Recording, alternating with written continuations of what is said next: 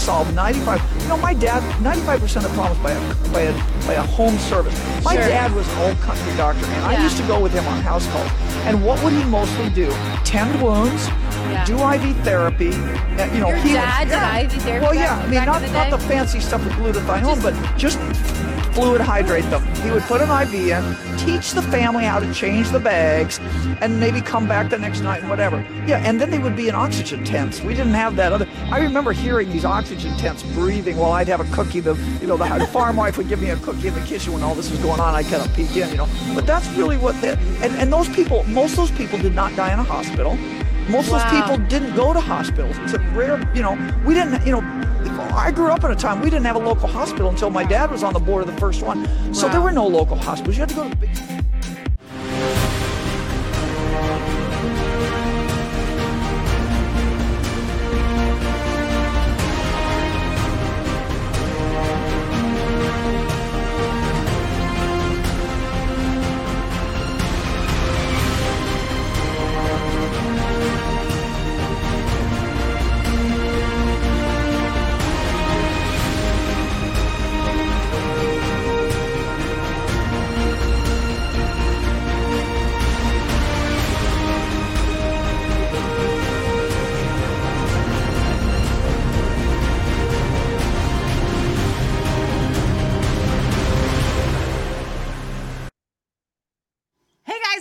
To Resistance Chicks. We're your hosts, Leah and Michelle. We have with us the one, the only, the beautiful Dr. Lee Merritt in the house. It has been over a year and a half since we have had the privilege of interviewing her. And I have to tell you guys, most of you actually know this because you'll still bring it up from time to time.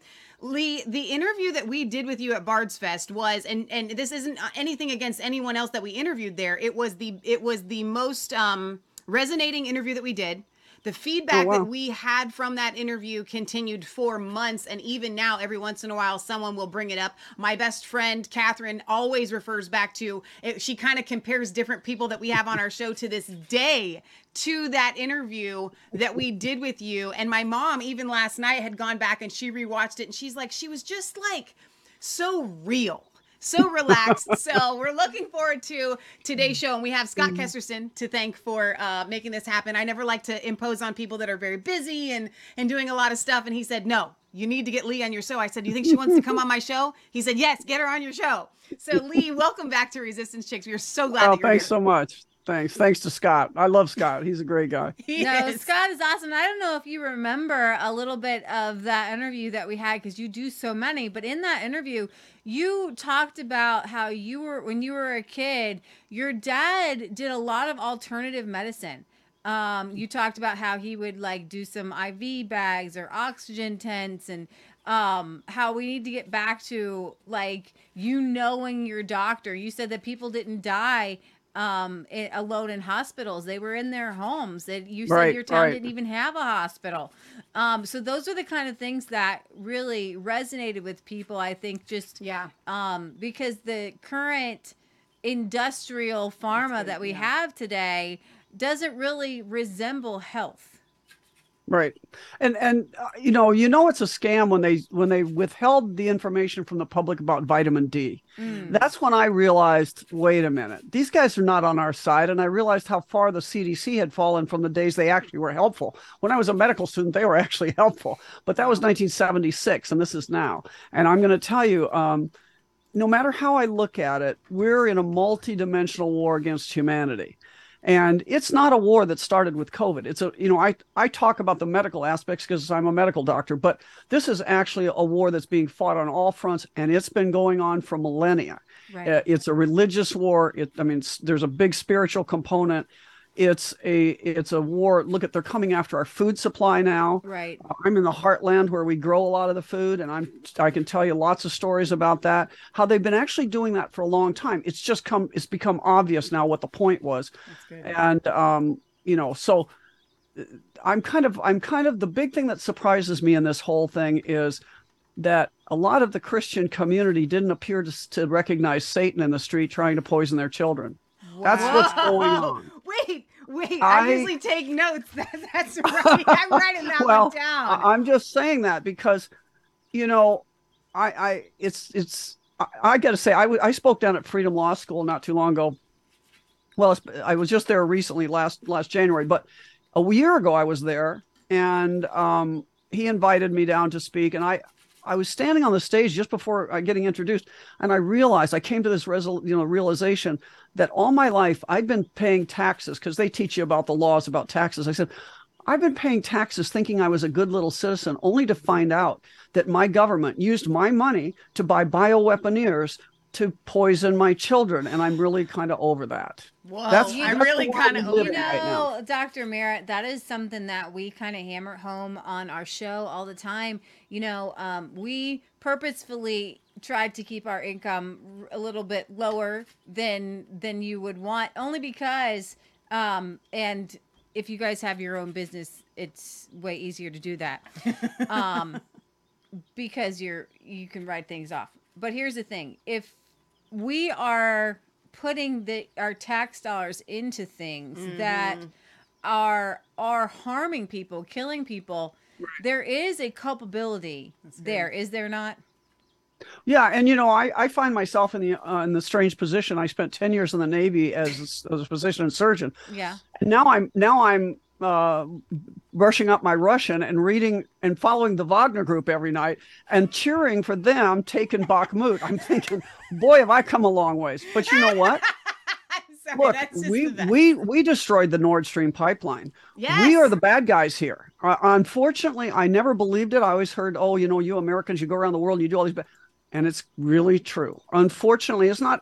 And again, I'm not going to say it's Americans. I love my country, and we have a lot of great people in this country. But like China, like Russia, we have to stop thinking about the world we're in right now. We have to stop thinking about as nation states. To artificially say, oh, China bad, England good, Russia bad, America good, that kind of thing. That's nonsense, and it's been long gone. And it's been nonsense forever, but we didn't realize it. Those are artificial designations. What the real issue is you've got a deep cabal that's been operating within the world for millennia that are controlled by a very few people. In 2011, there was a guy named Gladfelter, and he and his colleagues put all the corporations of the world into a supercomputer, and they tried to, at the behest of the Swiss government, to see what the relationship was between all these millions, 37 million corporations. Turned out 147 companies owned them. Yeah. And then a guy on Wall Street said, well, if that's really 10 big banking firms. That's what Forbes said. 10 big banking firms own those 147 companies. And then another guy said, well, out of them, there are only four big funds that control those banking firms, and 150 men, apparently women need not apply, 150 men are in charge of those firms, right, those funds. So that's 150 men. And I would say it's somewhere between 150 and 300, because John Coleman, who was a naval intelligence agent years ago, he was in England. He had a lot of time to research, and he wrote the Committee of 300. It was 300 in the past that made their bazillions off the opium trade to China and started the East Indian Company. And that's where a lot of the organization for this cabal came from. So you got somewhere between 150 and 300 men that control over 90% roughly of the world's corporate wealth. You can do a lot of stuff with that. Yeah. And what is happening is we have a war against this. And you and I, it's not just that we're women, but we need not apply because we're not bloodline. This is not something that you earn because you just happen to be the best economist in the world. You have to be related. The way you keep a conspiracy, everybody thinks that conspiracies are nonsense, but J. Edgar Hoover, probably the king of understanding the deep, dark state, he said, the individual is handicapped by coming face to face with a conspiracy so monstrous that he cannot believe it exists. Whoa. That's what we're dealing with. And so you've got this small group of people. And the other argument people always say is, how can it be kept a secret all these years? Easy. It's called hierarchy and compartmentalization. So the best way to keep a secret is keep it in the family. So this is all bloodline. And that's what's been going on. And so we have to look at the world differently. And it's when you do that, it's like suddenly the blinders come off your eyes and you realize it's a choice. Humanity has to stop fighting over pity ass little things. We have to start grouping together. Everybody's got to get together. I said early on, don't take the mandates. It's immoral to take mandates. Don't take this vaccine. Whatever you believe about it, you should stand up against the mandate. And I said, oh, if all you nurses just stood up, the hospitals couldn't do this. They can't live without you. Just stand up and say no. Exactly. But not enough people were willing to do that because they didn't believe this was true evil coming after their children. I think if they now maybe a little more people believe that, but this is the problem: is we have to stand together as humans against whatever this hierarchy is above us, this small group of people that control everything. And if you watch what's happening now, you know, they're letting a lot of stuff out now because it doesn't matter to them. They think they've got us. They think they're getting that. They think that with 70-80% of the world's vaccinated, they've got this in the bag. Well, they don't. And this, you know, and I'm hopeful. I believe a lot of what they're telling us is not true, but it's geared to make us think that if you're afraid you don't make good decisions, fear is really, like they say in Dune, it's the great mind bender. Fear is our biggest enemy. And then once you get over that, you have to realize they're lying about things that would make you more like down and not think, oh, we can't get out of this. Yes, we can get out of this. Yeah, you're really right. And just to give people the visual, so you've got George Bush Jr., George Bush Sr., and then their dad. So George Bush Jr.'s grandfather was involved with the CIA already, and you know that is a bloodline. And then you see that he was handpicked to start this war on terror, which is pretty much it's just a war of terror. A war of terror. You see over in Germany, Angela Merkel, her father worked with the Nazis. You see the same thing with Theresa May in Great Britain. And you see Justin Trudeau and his dad working, you know, his dad could be Fidel Castro. And you do see these bloodlines, and you see that people have to sell their soul to be part of this cabal. Yeah. And the bloodline actually goes, and this is what the war in Ukraine is about. It's about the Khazarians. You know, Solzhenitsyn wrote a multi-volume book. This is my goal in 2023, is to read his multi-volume book. Unfortunately, they didn't translate it. And why?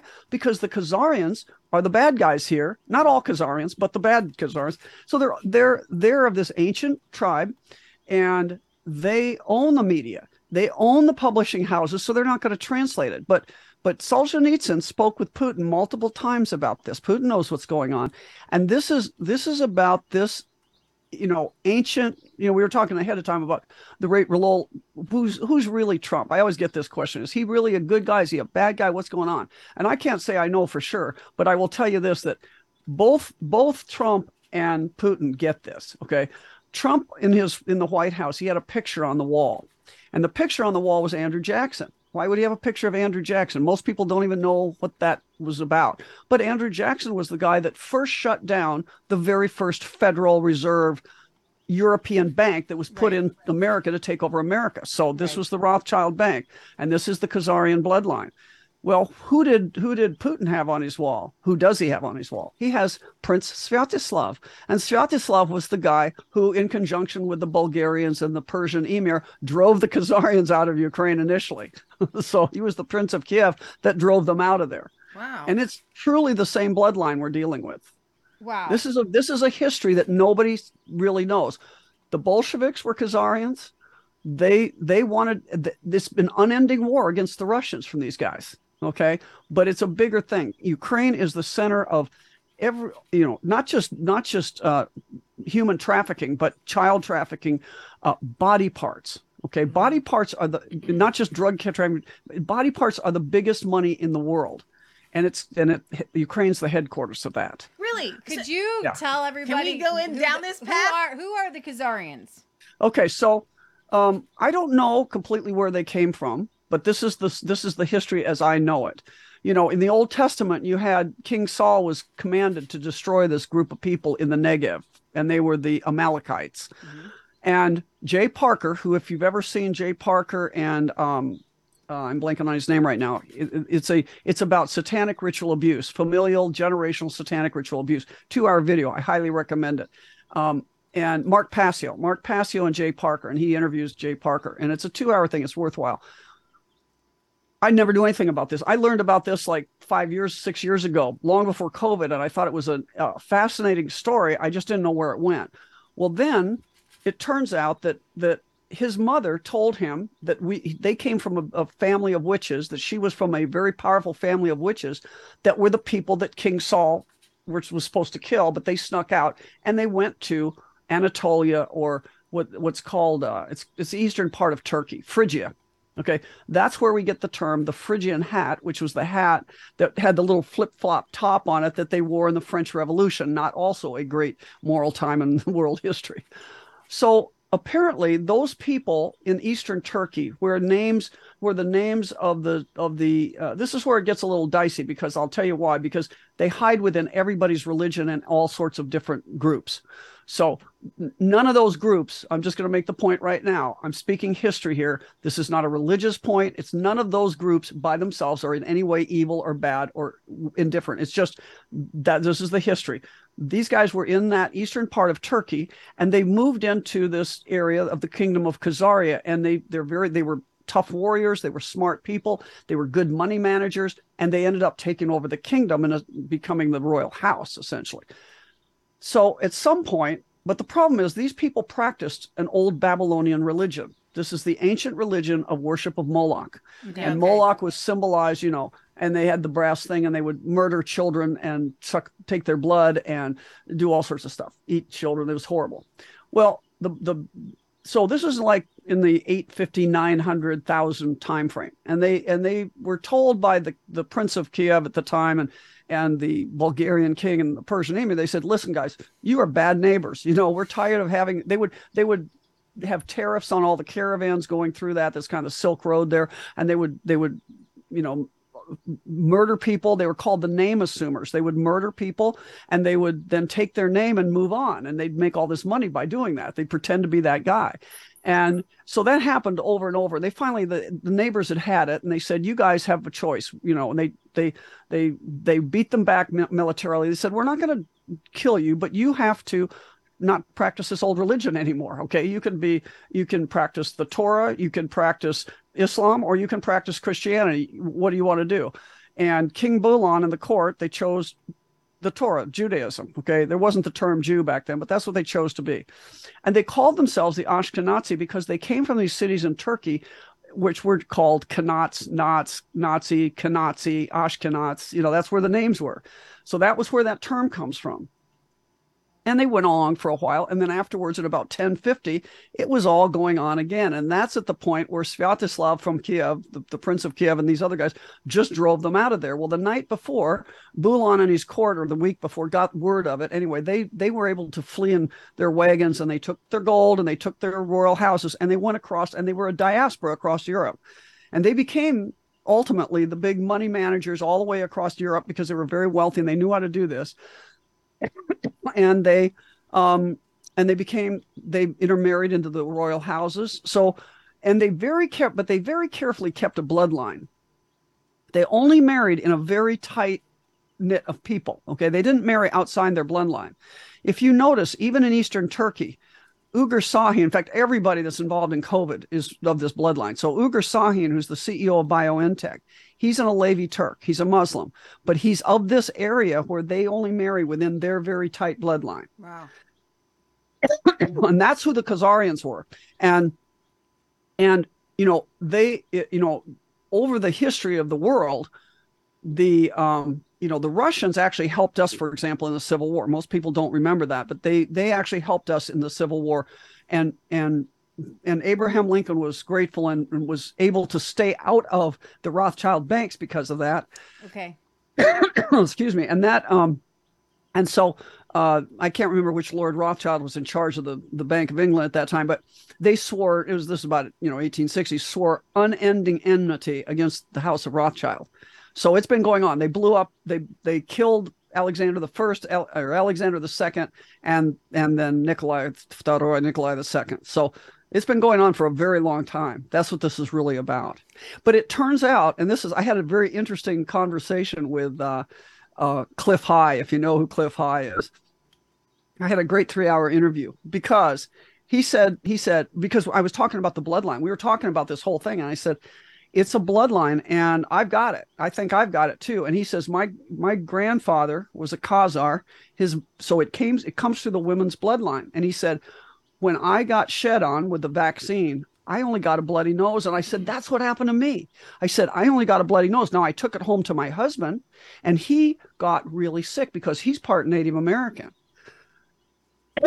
Oh, sorry, I got something tickling my throat. You're fine. Do you need to get So some what water? you're saying that these Khazarians, that there's something in them that COVID doesn't attack them? Or That's like what I'm getting at. So I said, that's what happened to me. I got a bloody nose. And he said, that's how they know if you've got the bloodline. Now, it's wow. not the pure bloodline. I don't think I have the pure, that we don't, but I'm the daughter of the daughter of the daughter of the Duke of Westphalia. So they became the royal houses. They became the banking houses. They're the Amish, have this K26R bloodline. You're kidding. And the Ashkenazim, many of them have the this K26R bloodline. So there's a bunch of groups that have it. And there's another variant of it in a South American group that we don't know. I don't know much about. Cliff High was talking about that. But the bottom line here is that the people that created this, they first went around the world. If you look at what happened, and I remember this when I was in private practice in 2000, the Chinese caught these guys from Harvard scavenging their DNA, and they made a stink about it. Like, what are you guys over here from Harvard getting our Chinese DNA for? And then later, the guys from Oxford said, the Americans are doing something with this DNA scavenging. We don't like it. And then in 2017, Putin said, you Americans are over here taking our Slavic DNA. And we tried to deny it. We said, no, we're not doing that. And he said, oh, yes, you're doing it. And you're doing it very professionally. Oh, yes, he was. Because now that I'm in this fight and I'm looking at all the research, I found it's our Air Force was over there, probably in one of the Ukrainian labs, although there's labs all over around the old Soviet Union, not just Ukraine. And they hired, I know the name of the neurosurgeon from Tennessee. We've got it somewhere in my computer. They hired a neurosurgeon to go over and to actually, I'm sure they were paying these guys, extract CSF, cerebral spinal fluid, out of spinal canals of pure Slavic people. They didn't want all Russians, just pure Slavic people. Okay. This was done very professionally. And so they were scavenging all this DNA for some purpose. I saw this happening and I thought, what's that all about? What's the deal? And then when all this came out, and this has been happening, and we see what's been going on, and I can tell you, my neighbor, she's actually a practicing Mormon, but she's 100% Ashkenazi. None of her family that looked like her got sick. Get out. Okay. All of the kids, she has other kids that don't look like her and her husband, they got sick. Wow. So I've seen it real time. So they made something, and it has to do with the ACE2 pathway. So again, the only reason this is all controversial is they want to make it a religious thing, and it's not. I'm really sorry. No, you're fine. You're if you fine. need to get some water, that's fine. Yeah, you can step out and get some water. I just need a glass of water. I guess I don't have one. Yeah, if you need to step out and get some water, because this is absolutely interesting, and I am spellbound by this. It makes so much sense. But we have none in us, in our whole household, because we all got sick. None of us have any of this in our bloodline. We're just whatsoever. Swedish and German. Yes. I don't know. We got German in us, so I don't know. Right. No, you might be, but you got to be kind of, again, it goes through the females. See, I always wondered, didn't you always wonder all this creepiness about the royal houses of England? Like, why did Princess Diana have to go through all this testing to marry Prince Charles? I always thought that was crazy. We always kind of Americans, we kind of thought that was kind of cute to watch, but we didn't know what was going on. You look like her with your haircut, by the way. Oh, yeah, no way. She was gorgeous. But anyway, so what happened, what they were doing, what they do apparently is, and this is before they had all this DNA testing. There's something else. This is what Cliff High explained to me. There's something else, not just that K26R thing. There's something else they want to keep together that gives them some kind of, they think, added power. He's a computer guy, so he calls it a dongle on their DNA. But whatever it is, that's why they had these huge books of lineage. Mm-hmm. When we think of our people, we don't think we have kings. But what's the chance of that? Al Gore is a descendant from Charlemagne, a fairly direct descendant from Charlemagne, and so is George Bush Jr. Wow. He's like a cousin. So it turns out almost all of the presidents of the United States, with about 6 exemptions, are all related. Wow. We're the royal houses. Okay. We are not looking at election. We're looking at selection, and it has to do with these bloodlines. And people don't want to believe this. That's fine. But is really true about the not getting sick part. So they picked this out. And the way it works is this you have a receptor, just like people know about insulin receptors, right? And some people never get diabetes, and other families, there's a family of diabetics, right? Some people, there's probably other factors, but they have this receptor that's more sensitive than others. Well, in this K26R, it has to do with the electromagnetic stickiness of the receptor. So we all have them, but some of us have no stickiness and other people do. Like my family doesn't have any high blood pressure. And it turns out with the K26R bloodline, you don't get AIDS either. Wow. Okay. So there's a bunch of stuff to this. They just didn't understand all the workings of it until they could do all the DNA sequencing and all this kind of stuff. But it has to do with this bloodline. And there have been actually professional, this is not just me bloviating. This was pointed out to me about a year ago by a friend of mine in Philadelphia, who's kind of written into the program. He knows some of these people of the bloodline and has kind of got a lot of money and hangs out. And he said, he sent me this paper and he said, and I said, I'm really dumbfounded about all this, but that's really what it's actually true. And so what this does is that you just resist being stuck with it, almost anything. Now, here's what I think is going on though. And I think this is really important for people to understand, is that we're being lied to. The biggest enabling lie of COVID is the idea of a virus. There is no evidence this is a virus. And you don't need a virus. What this did, it stuck to your ACE2 pathway. Okay. I can make something artificial stick to the ACE2 pathway. It doesn't have to be a virus, okay? Even if you want to believe in viruses, which I don't anymore. So I was talking to Karen Kingston, and this is how we get to parasites, is that whatever this is, it didn't act like an airborne disease, okay? Look at what happened initially in Wuhan. It didn't go anywhere else, right? China didn't shut down their rail and their bus traffic and their local air traffic. Why did it kind of stay in Wuhan? We didn't hear of them locking down and having people dying in hospitals in Beijing or Yanzhou or any of these other cities, right? Initially, it was just in Wuhan. Well, I'm going to tell you what happened is and then from there, it went from there to Lombardy and then from there to New York City. Then it did, we saw it a little bit in other places, but it was not a normal spread you would expect of a, quote, highly contagious and very deadly virus. It would have gone all over the place. It would have gone to Omaha, Nebraska and Pittsburgh and, Barcelona and everything, but you never heard that happening. They just converted the year of 2020, the year of the great pandemic. The death rate was very unchanged from normal. They just converted flu deaths to COVID deaths, right? From false testing and stuff. But underneath that, there was a small group of people that got it started, and that were just dramatically dropping. They were getting really sick, really dying. That thing in the Wuhan hospital was scary looking, and that wasn't just. You can't get people to fall on their face on concrete and not put their hands out. Crisis actors don't get paid enough for that. So that was a real deal. Okay. So what was it? Well, whatever it is, it took down your ACE2 pathway. It stuck to your ACE2 pathway.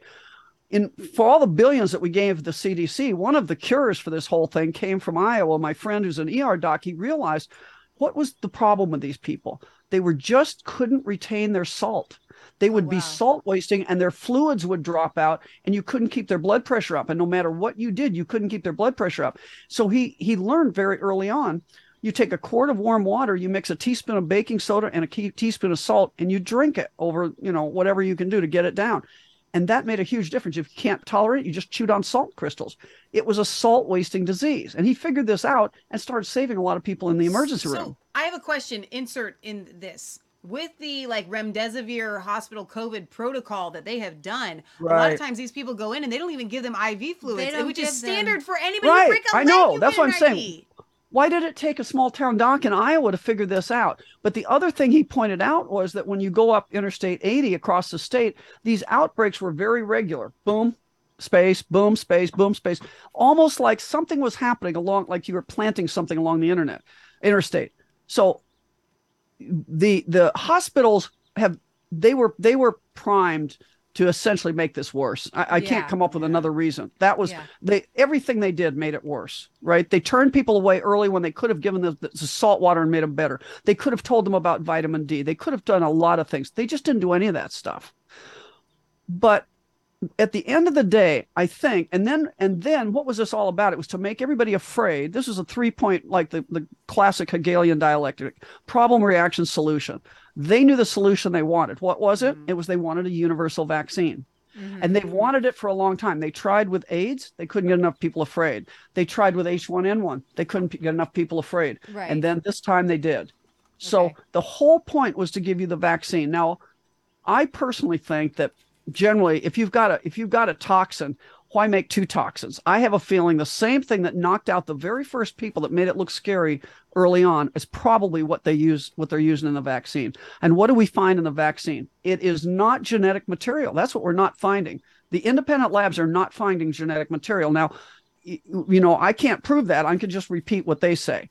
There are 18 independent labs, and they say they're not finding it, including the German group and the Barcelona people. But what they're finding is hydrogel, reduced graphene oxide, metal fragments, kind of microscopic little fragments of metallic stuff, and these networking things. So really creepy networking things. I have a video I can show you about that. I don't know if you saw that from Maria Z down in Australia, but Dr. Duncan shows that there's under the microscope of the Pfizer, and he shows this thing that looks like an IBM CPU chip, Wow.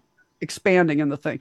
So this isn't about a virus. It's about a toxin. And interestingly, virus in Latin means toxin.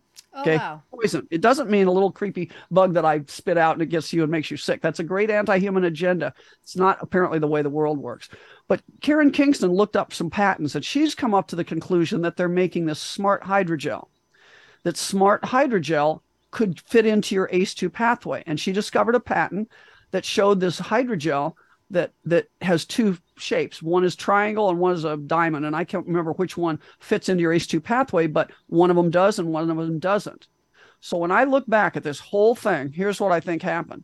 I personally think they made this hydrogel solution and they spread it on surfaces in Wuhan. Okay. People picked it up. They got it in their mouth. I'm going to tell you, once something is a touch poison, and we as in bioweaponeers, I'm going to tell you, we have a lot of experience dealing with creating contact poisons. Okay. So they get that on them. They get it in their mouth. They get it in their mucous membranes, rub their eye, whatever, it gets into them, and it may propagate a little bit into them.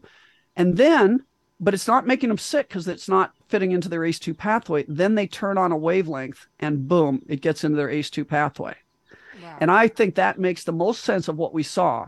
And in favor of that, they really, really, really, whatever it is, these anti-parasitic drugs take care of it. Not just one, not just two, but all 6 of them. Yeah. Remember, George Carlin had the 7 words nobody can say on TV, but now there's 6 words you can't say on TV, and that's chloroquine, hydroxychloroquine, ivermectin, fenbendazole, nitazoxanide, and chlorine dioxide. In fact, that one will put you in jail for talking about it. Yeah, So Yeah. that's where we are, and So I then, think, how did it spread? So you said you gave it to your husband. We came back from Bard's Fest. We gave it to our family members.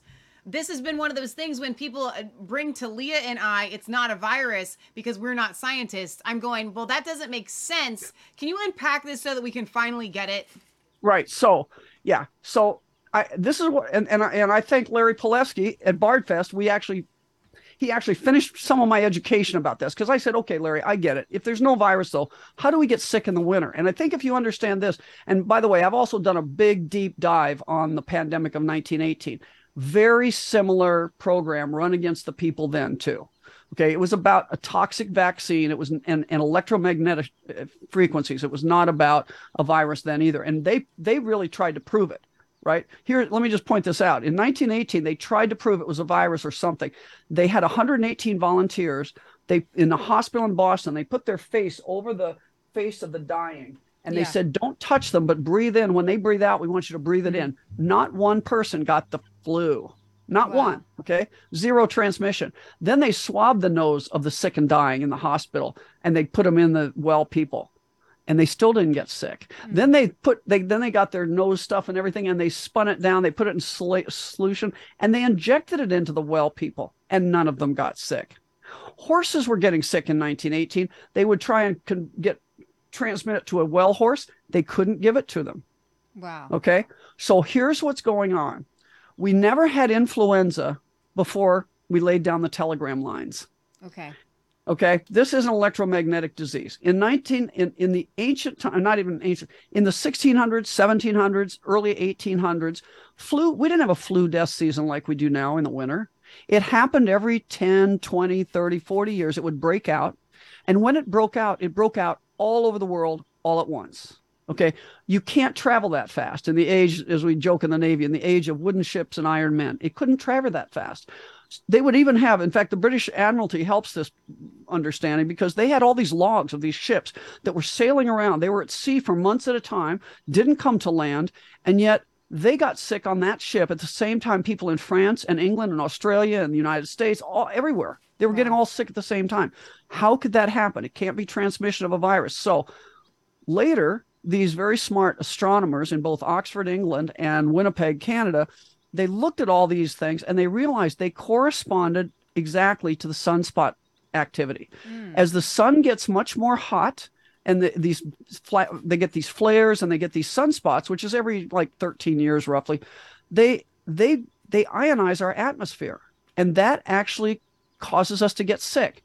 I don't know if you had it, but about 2 weeks ago, I had about 10 people call me and say, hey, I think I'm getting something. I'm coughing and stuff. And actually, I was too a little bit. Leah did. And just didn't feel good. And I just kind of felt we had a huge sun flare that happened about 10, 12 days ago. And a lot of people around me started getting sick. Not bad, but just for a few days, they didn't feel good and they had this cough. Because we are electromagnetic beings. Our metabolism depends on electron gradient. And when our electromagnetic atmosphere around us suddenly changes, we can't suddenly accommodate it and we can't function. Our metabolism shuts down. We can't get rid of toxins. A lot of bad things happen. That's what's going on. Now, and that's what happened in the 1918 pandemic. It wasn't the Spanish flu. It started in Fort Riley, Kansas. What were they training military people to do then? Be telegram operators. In 1860s afterwards, they called it telegrapher's disease.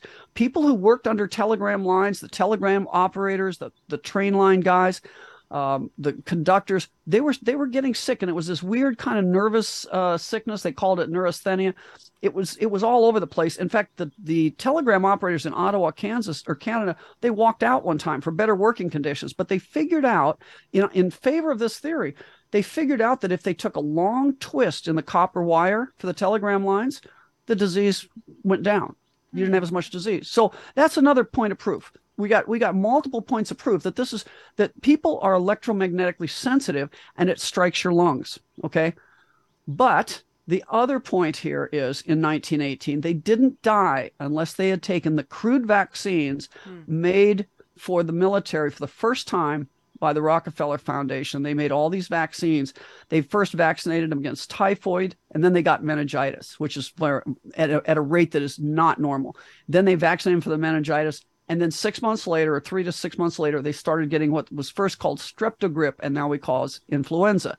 So influenza is not a virus. In fact, it only means, in Italian, it means influence, because people didn't know what it was called. They didn't know what it was.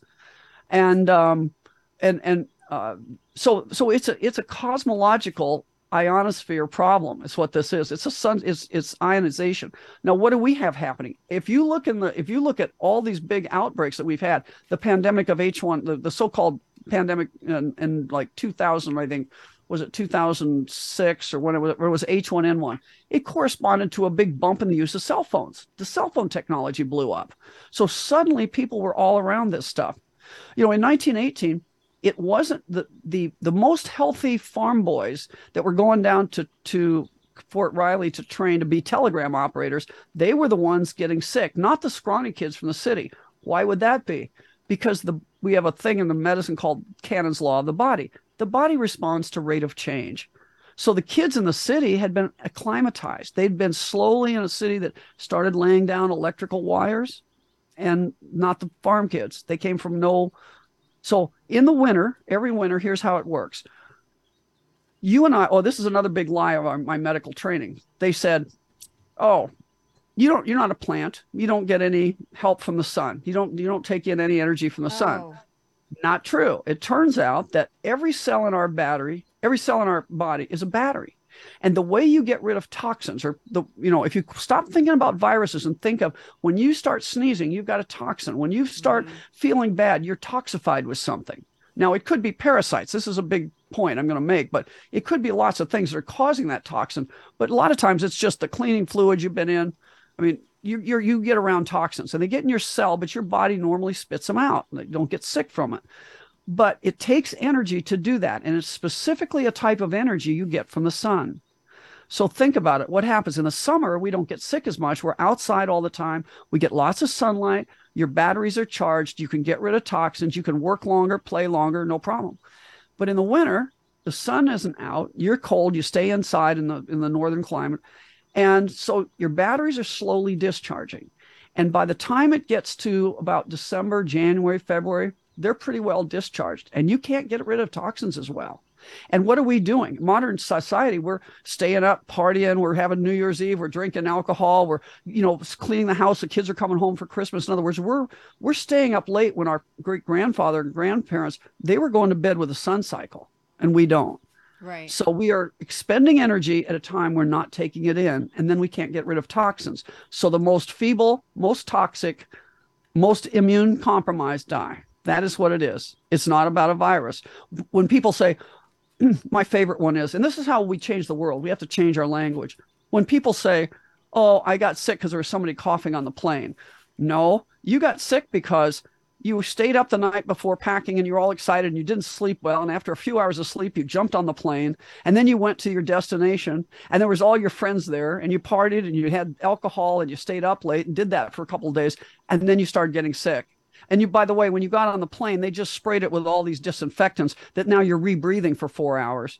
That's why you got sick. You let your immune system run down. So I'm tracking with you 100%. The question goes back to like what happened with us with Bard's Fest, which all of that applied to Leah and I with Bard's Fest. We were exhausted, driving the whole 9 yards. Right. But then we get back and our family had been completely just fine. I mean, it's summer. My mom's outside. She's doing everything she's doing. And then we get them sick.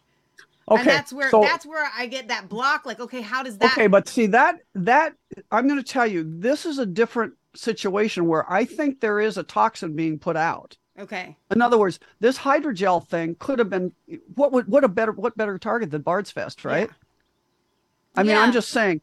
So I didn't get it, but then again, I might not. We saw in the beginning, videos of Asian-looking women going in, touching things in stores, all kinds of things in the stores, and then so that would be my next question. That's what I'm talking about. Was this created in the lab in Wuhan? Whatever this is. Well, no, I think that's just BS. To be honest, I think that the reason, first they didn't want us to believe it was anything but natural.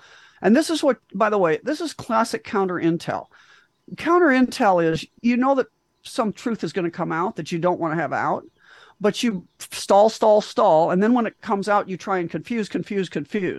And then you admit it when it's too late for your enemy to do anything with it. So that's what's happening here. So first they didn't want you to think it was anything but natural. And then they had to admit, because it was very obvious from the get-go, and I will go on record and saying on February 4th of 2020, I said this was a bioweapon.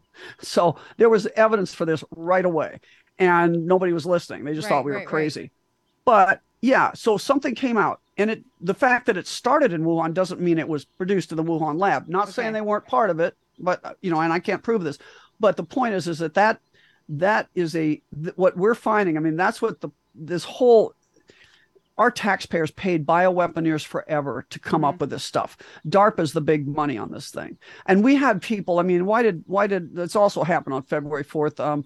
The chairman of biochemistry at Harvard, he gets picked up, he gets arrested because they claim they didn't know he was going back and forth. He's a nanotechnologist. That's what we're talking about here. He was going back and forth to the Wuhan, not the Institute of Virology, but the Institute of Nanotechnology that he was building for Harvard. Okay, back and forth. And they claimed they didn't know that.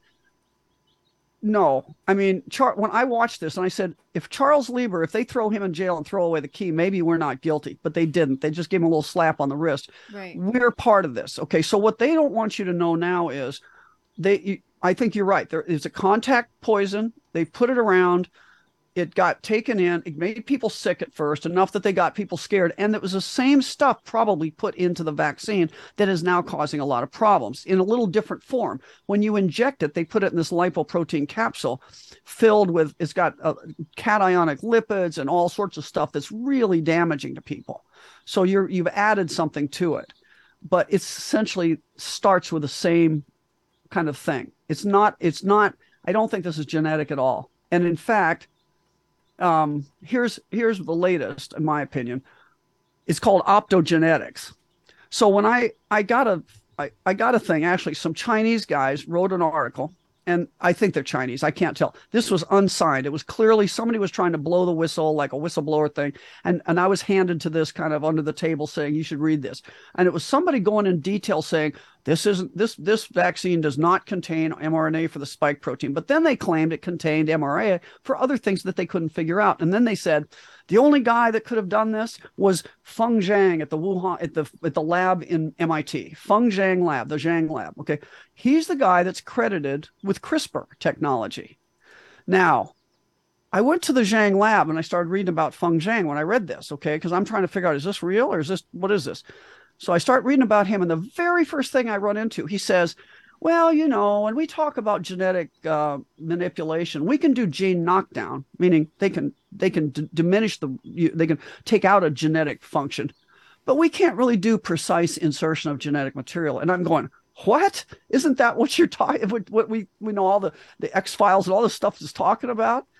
No, it turns out what his PhD is in, that's what I've learned from a friend of mine. Now that you look at what their PhD is in, it was in optogenetics.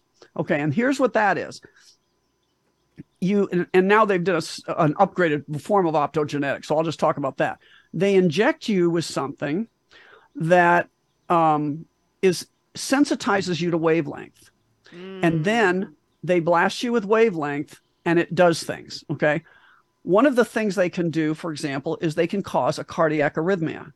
You have these chemicals in the body called opsins that aren't very strong, but bacteria have opsins that are very strong. And so, for example, one of the bacteria opsins, you can hit it with a certain wavelength. If you're a blue-green algae in a petri dish, and you have a bunch of blue-green algae makes a green slime on the petri dish, and I turn on a certain wavelength, they'll all move over away from it because I've turned on the little protein in their system that runs their little propeller, and they go away from me. It's pretty cute, right? So that they take that kind of a protein, these opsins from the bacterium, they mix it with mammalian stuff, which are kind of weak, but they're strong. They mix it up, hybridize it. Then they've put it in rats, and they've shown in rats that they can make the heart go into fibrillation. Wow. Think about sudden cardiac death. They can get it out of it. Now, their excuse to do it is because we could save a lot of lives from, tachycardia and weird arrhythmias with this, but they can also kill people at a distance. Okay. So let's look at the Travis Scott concert. Okay. What happened there? Everybody was vaccinated. Everybody went into an area where there was a lot of strobing lights. These things respond to wavelength and flashing pulsed lights. They went into an area, the pulsing of the lights and all this wavelength, and 10 people dropped over. They weren't being crushed. I read all the early reports by eyewitness reporters. No, but the problem is that they couldn't get people to attend to them because there were so many people there, and they were trying to do CPR and everything. But the number one reason that young people drop over and die is cardiac arrhythmia. So let's just think about that. They took the vaccine, they get sensitized with something, and I'll tell you what they say on this stuff. They say it is very, very precise. I can spatially and temporally very precisely control your brain or your heart with this technology. Wow.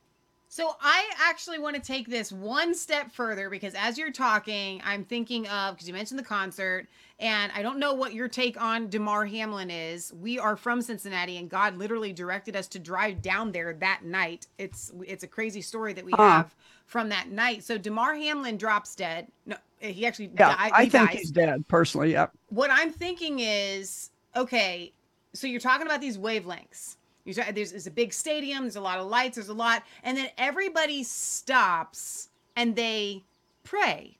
And there is something to the power of prayer Absolutely. that changes an environment. Like I have goosebumps just saying this. So I'm not saying that it wasn't a God. I believe it was a God miracle, but at the same time, almost on a kind of a very basic level, just having the whole stadium stop and pray changes that electromagnetic environment. Yeah. Now, see, his may not have been, though. I mean, his wasn't in conjunction with a bunch of other people. His could have just been the kind of sudden adult death syndrome. They're calling it SADS. I think we ought to call it VIDS, vaccine-induced death syndrome, because that's what it is. It's targeting. Look, it's targeting warrior age men. You know, they're the primary victims of this, and they have sudden cardiac arrhythmias. So it could have been something else in the vaccine, including a particular parasite called Trypanosoma cruzi. And that's one of the things to be aware of. But I personally think if we want to take a lesson away from Damar Hamlin, it's the what was her name? She was a nurse in a hospital, and she was given this vaccine and just slumped over right away. It was very early on. One of the very first. I don't remember that. Anyway, I can't think of her name right now, but she was working in a Tennessee hospital, but she lived in Alabama. Well, they tried. You know, it is kind of like the Nixon Watergate scandal. It isn't just the crime; it's the cover-up. She apparently died, but it took a while to figure that. I mean, it took her cousin coming forward, a bunch of people. I mean, people reported and showed pictures of the funeral home parlor had it initially announced that she was there, and other people said that's not her in the ICU because of the mask. Said that's her friend that's standing in for her. They're lying about this. She's dead. Well, my husband kept saying, "Why are you following these? Why are you doing this? You know, like a homicide detective. Why are you doing that?" I said, "But you got to understand, there's a big every medicine in the world can have side effects. Mm-hmm. So having one death from a side effect is not that unusual, but it is extremely unusual to have an entire hospital cover it up. Yeah. Okay. What does it take to take every person in that hospital to not squeal? Right. See, that's what I was interested in. And I got to tell you, now what we have, in my opinion, is this whole thing redux, because I think Damar Hamlin's dead, and we got the same thing with the entire NFL. Now, I can tell you that I can't prove that the NFL has been paid, but the NFL was certainly being big on pushing the vaccine. The NFL Alumni Association got $3.5 or $3.75 million from Pfizer to push the vaccine narrative. Mm-hmm.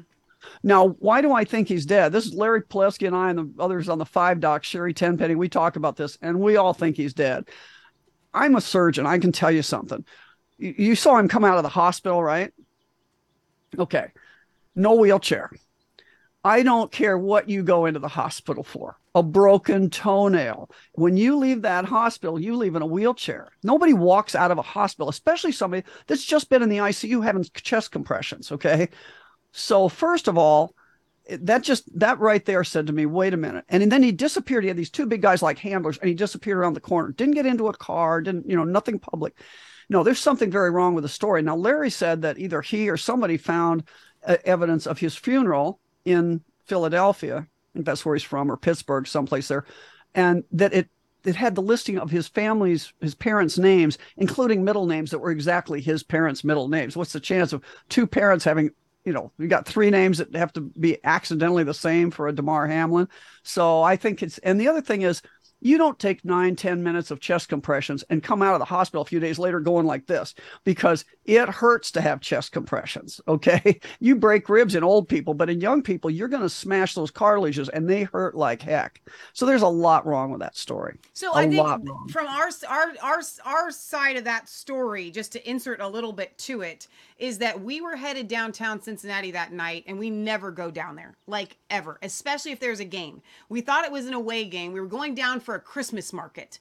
Actually, it was the last night of it, and I really wanted to go to this Christmas market, and we end up, and we're like in a sea of orange and black, like meaning all the fans are there, and it was just crazy, and we're like, oh my gosh, we've got to get out of here. We didn't even go to the Christmas market at all. So but we were downtown, like right next to the stadium, stopping because the fans are crossing in front of us. I mean, we are there. We are down there. And Leah and I were talking to each other, and we're like, okay, well, let's go see a movie or whatever. And so we're leaving downtown Cincinnati, and Leah was like, wait a minute.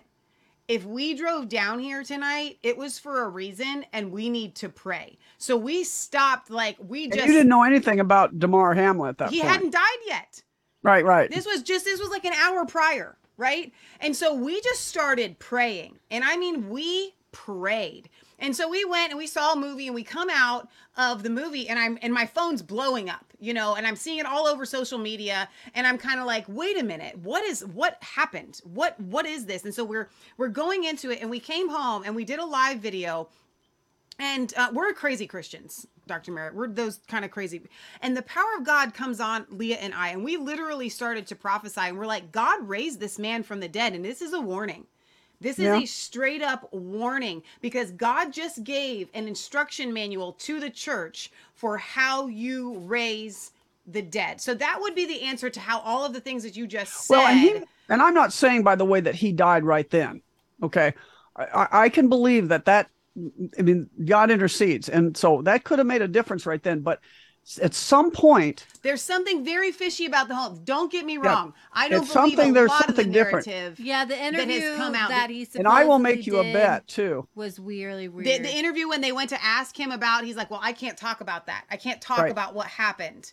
And physically, he bounced out like a very healthy young guy who'd just been in the ICU recovering, and they were saying it was going to take him months to get back. Right. I think he was alive for a while, okay? But I don't think that fit the narrative. See, what the prayer may have done, I'm telling you, I'm serious. Yeah. Did you see, for example, that, what was her name? Anne Hesh? Yeah. Remember the video? Okay. She was clearly alive after that injury. She's trying to get off the gurney, and they've already covered her up like she's dead, and now she's You're pushing her out. right. Okay. Right. Yeah, because there's a narrative there.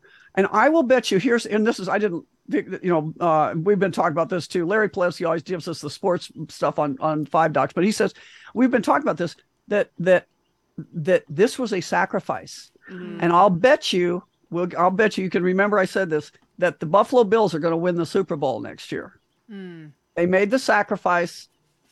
I think he was a sacrifice to this Khazarian old religion, this Babylonian old religion. Yeah, personally. Well, that's something that we have, been telling people is, listen, guys, even just like with the sports in the arena, it is a religion, and we've got to start pulling ourselves out of these false religions and not get pulled into these are demonic, satanic rituals, basically. Right.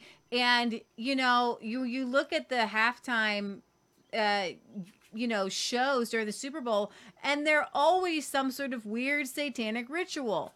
And it's like, if they put it right in your face, and they're saying, we're basically doing this. The same thing with, the Hollywood Oscars, and especially like with music. The last thing we saw, like with the music awards, with Jay-Z doing the table with Jesus, the Last Supper. These guys are part of some sort of evil cabal that it's hard for us to wrap our brain around, that we love God. We believe that Jesus Christ died for our sins, and so we want to do good for people. But they belong to a different set of beliefs. And maybe you could tell people about that. Like, what is the Khazarian belief system that would lead them towards this globalist cabal? Well, that's why I tell people, listen to Mark Passio and Jay Parker's interview, because they go into depth about this. There's so many rabbit holes about this. Just look at the mind control of MK Ultra. Yeah. Right. Everybody now has heard of MK Ultra, and we have centers. University of Rochester had to admit at one point they had taken money from the CIA and were doing MK Ultra research. Now, what does that mean? Are we torturing children in the basement of the psych building? I don't know, but I hope not. But it's crazy stuff. But we always thought of it. You think of it as, well, this is a scientific thing, and it's about fracturing children's minds so they can be part of this cult. And so it came from Mengele, from Auschwitz. That's the work he was doing, but he didn't initiate it. Okay. This is the old Babylonian religion, but they didn't have scientific edifice to make it better, right? So all MK Ultra is satanic ritual abuse brought into the modern scientific framework.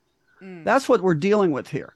And it's what we call Satanism. They don't call that. They call it the old religion. And it's this Oh. old Babylonian, pre-Babylonian, whatever religion.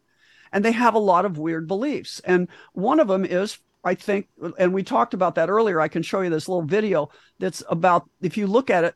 Now, the good news about, by the way, about the Super Bowl midtime, I think halftime this year, they've all been satanic and they've been way over the top. But didn't you think this year was kind of, maybe you didn't watch it, but maybe it was kind of like, meh, that wasn't very impressive. I think these guys are running out of money. I do know that Rihanna came pregnant, which I thought was great because she made a kind of a joke, and the pro-choicers were all angry because how do you say, is there a human in there? Did she bring an extra person?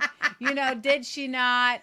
I thought that was a funny joke there. But didn't you think it was kind of there? It wasn't really all that.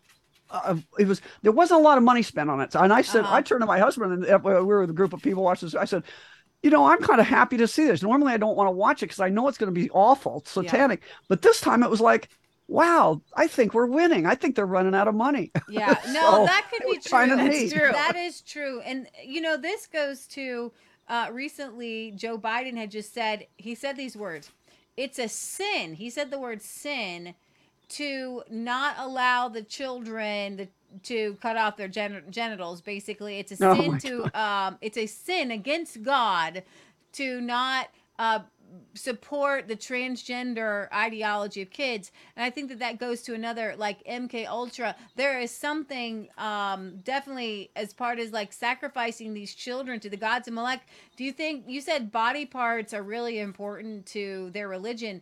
Do you think that that's why they push the transgender agenda? Like they've gotten so to where they're openly like, rejoicing when these kids like cut off body parts? Well, look at Baphomet, the statue of Baphomet they want to put around everywhere. And that is the androgynous, he's got male and female genitalia. Okay. So they're into this. That's part of the religion. Yeah. And like I say, I'm not an expert. I'm just saying what you see. And, yeah, it's just an anti-human agenda. At the minimum, it's an anti-human agenda, but I think there's a bigger cosmologic thing that they believe. Can I share my screen here and show you a couple things? Let's do it. So just because we're on this topic, I'm going to just show you this first. Where do I go? Right. No, let me do this first. Hold on a second. This is. Okay, so this is, we were talking a little about earlier before we got on the show about predictive programming. And again, one of the things that predictive programming is the idea that you tell somebody something early so that you soften up. You show them when they don't really completely know what you're talking about necessarily, but you show them things that then later they'll accept. It's kind of softening the thing. But I think there's more to it because in this old religion, they have a sense of karma that, if I tell you what I'm going to do, then I do it, then I'm not guilty. Right. I don't have any karmic debt. No, I don't believe that, but that's what they believe. Right. Okay, so this is the opening ceremony to the Olympic Games in wherever it was in 2012. I can't remember. So on the first here, you got this tall black, like the Grim Reaper figure. Yeah. And and holding a syringe. You've got hospital beds with real children on them. Remember, they went up and down, and the Queen of Hearts, whose famous line is "off with their heads." I mean, kind of a murderous thing. You had, of course, dancing nurses. Every Olympic game, I guess, has to have dancing nurses now. So weird. And hospital people and doctors and nurses in robes, and all these children in these hospital beds. What the heck does this have to do with the Olympic Games? But my favorite is the dead baby. Yeah. Really? I mean, we're surrounding ourselves with a dead baby. Yeah. Now, let me just go to the next slide here. Okay. And then this is from the 1992 to show you how far back they've been planning this. This is the 1992 Olympics in Barcelona. Hang on. We're not seeing the next slide yet. Oh, I guess, maybe that. We can see your whole screen though. Okay. Hold on. Let me, there we see it now. Yeah, there it is. Yeah, but you should just see that. Like I was going to screen share. I was going to do so you don't see when I go like this. Do you see the painting? No painting. No painting. Okay. Hold on one second. Let me just try something else. Wonder how I do that. We had it earlier. We did have it earlier. Yes. Well, I'll just do the earlier. I'll just tee it up like I did earlier. Hang on, guys. I know we just lost it, but I'll let me change the thing. Here we go. Boom. Well, actually, here I'm going to show you, because it was to show you some creepy videos. I'll show you this creepy video, because this is really this is the one I was mentioning. Let me just think how I do it. I have to go to the screen share first. Okay, let me try this.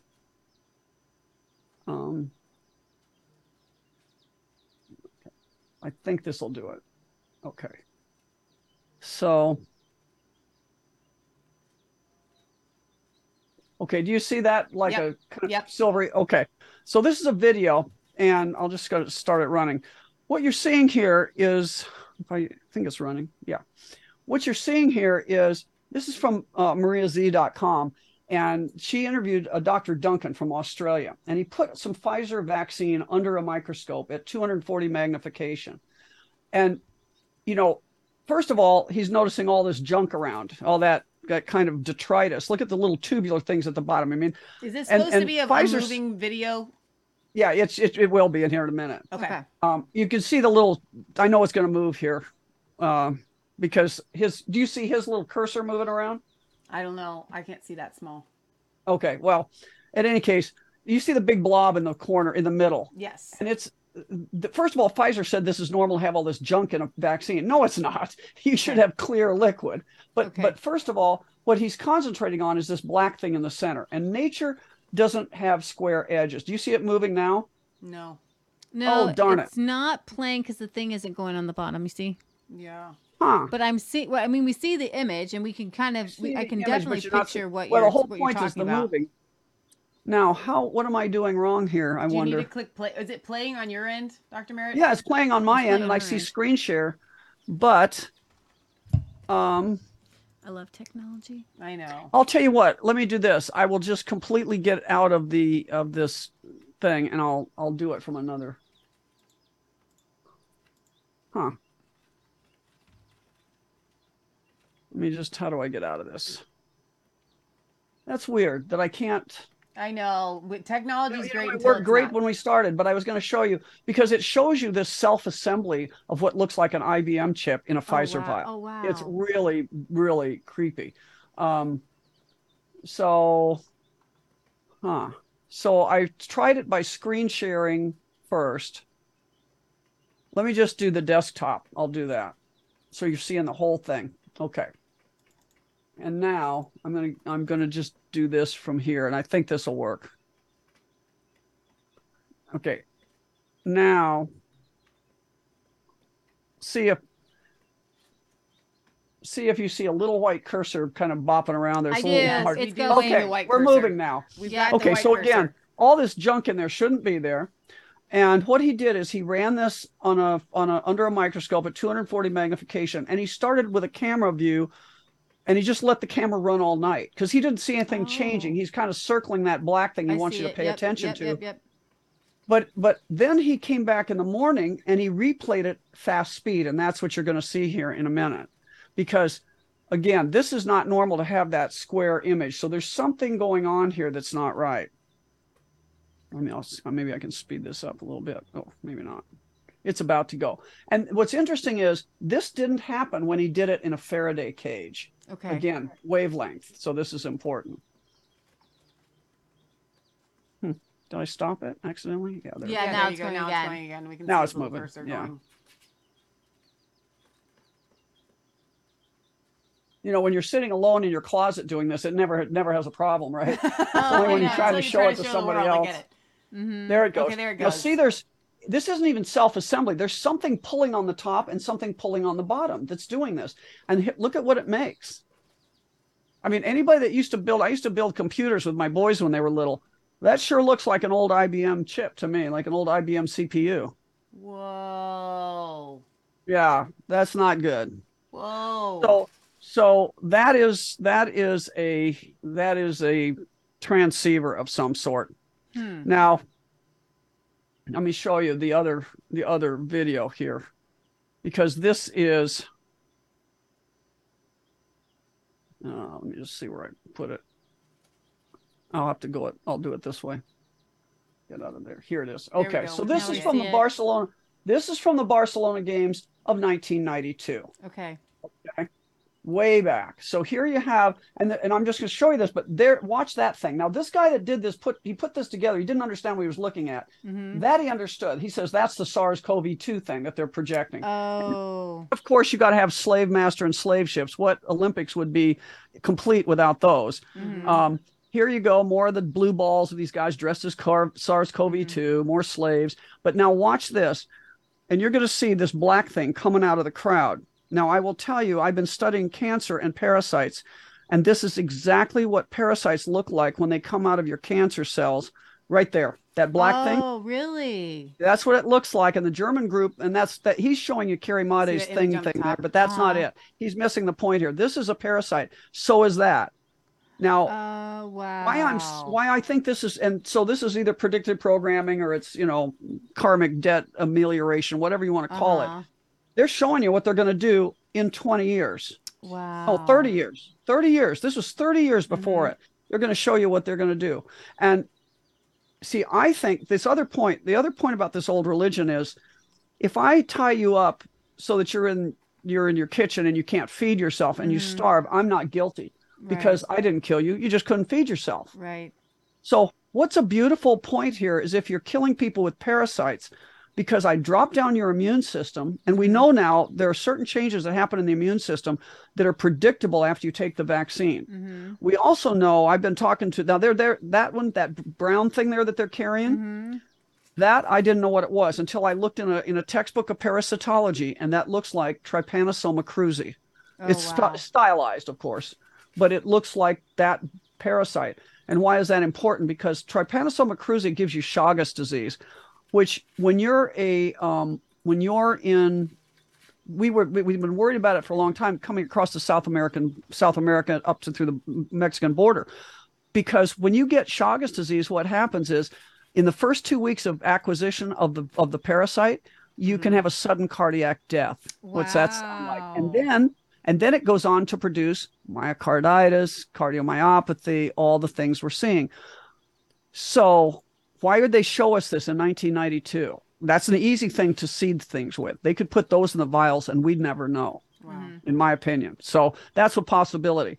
I think parasites are critical here. And both artificial, there's a reason they really, really, really don't want us to talk about parasite meds, because it helps. And everybody should have them in their house. So, I guess I would say in summary here of all this is that we're not dealing with normal medical problems. Okay. We're dealing with a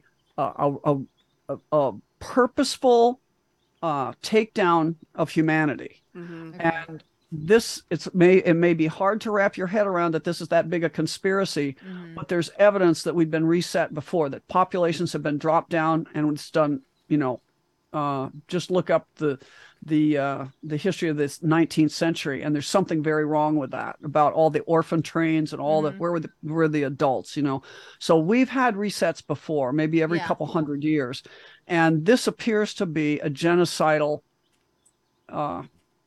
program. And what they're going to do is control other people. Let me see if you have a second, I'll show you one last video that this is an old video, but it's a good video. It's from, let me see, it's from a guy in France. And this has to do exactly what we're talking about also, about all the people who, now I know how to do this. I can do it without screwing it up, I think, easily. Famous last words, right? No, it's great. But it has to go with what I was saying about, the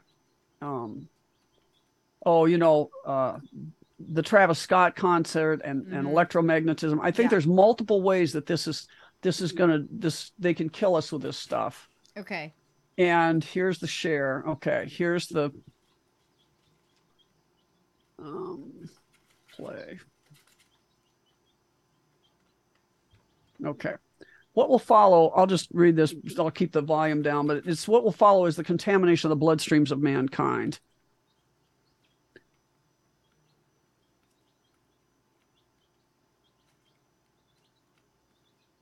Creating intentional infections. This will be enforced via laws that will make vaccination mandatory. By the way, this is early 90s. He did this film. And these vaccines will make possible to control people. The vaccines will have liquid crystals that will become hosted in the brain cells,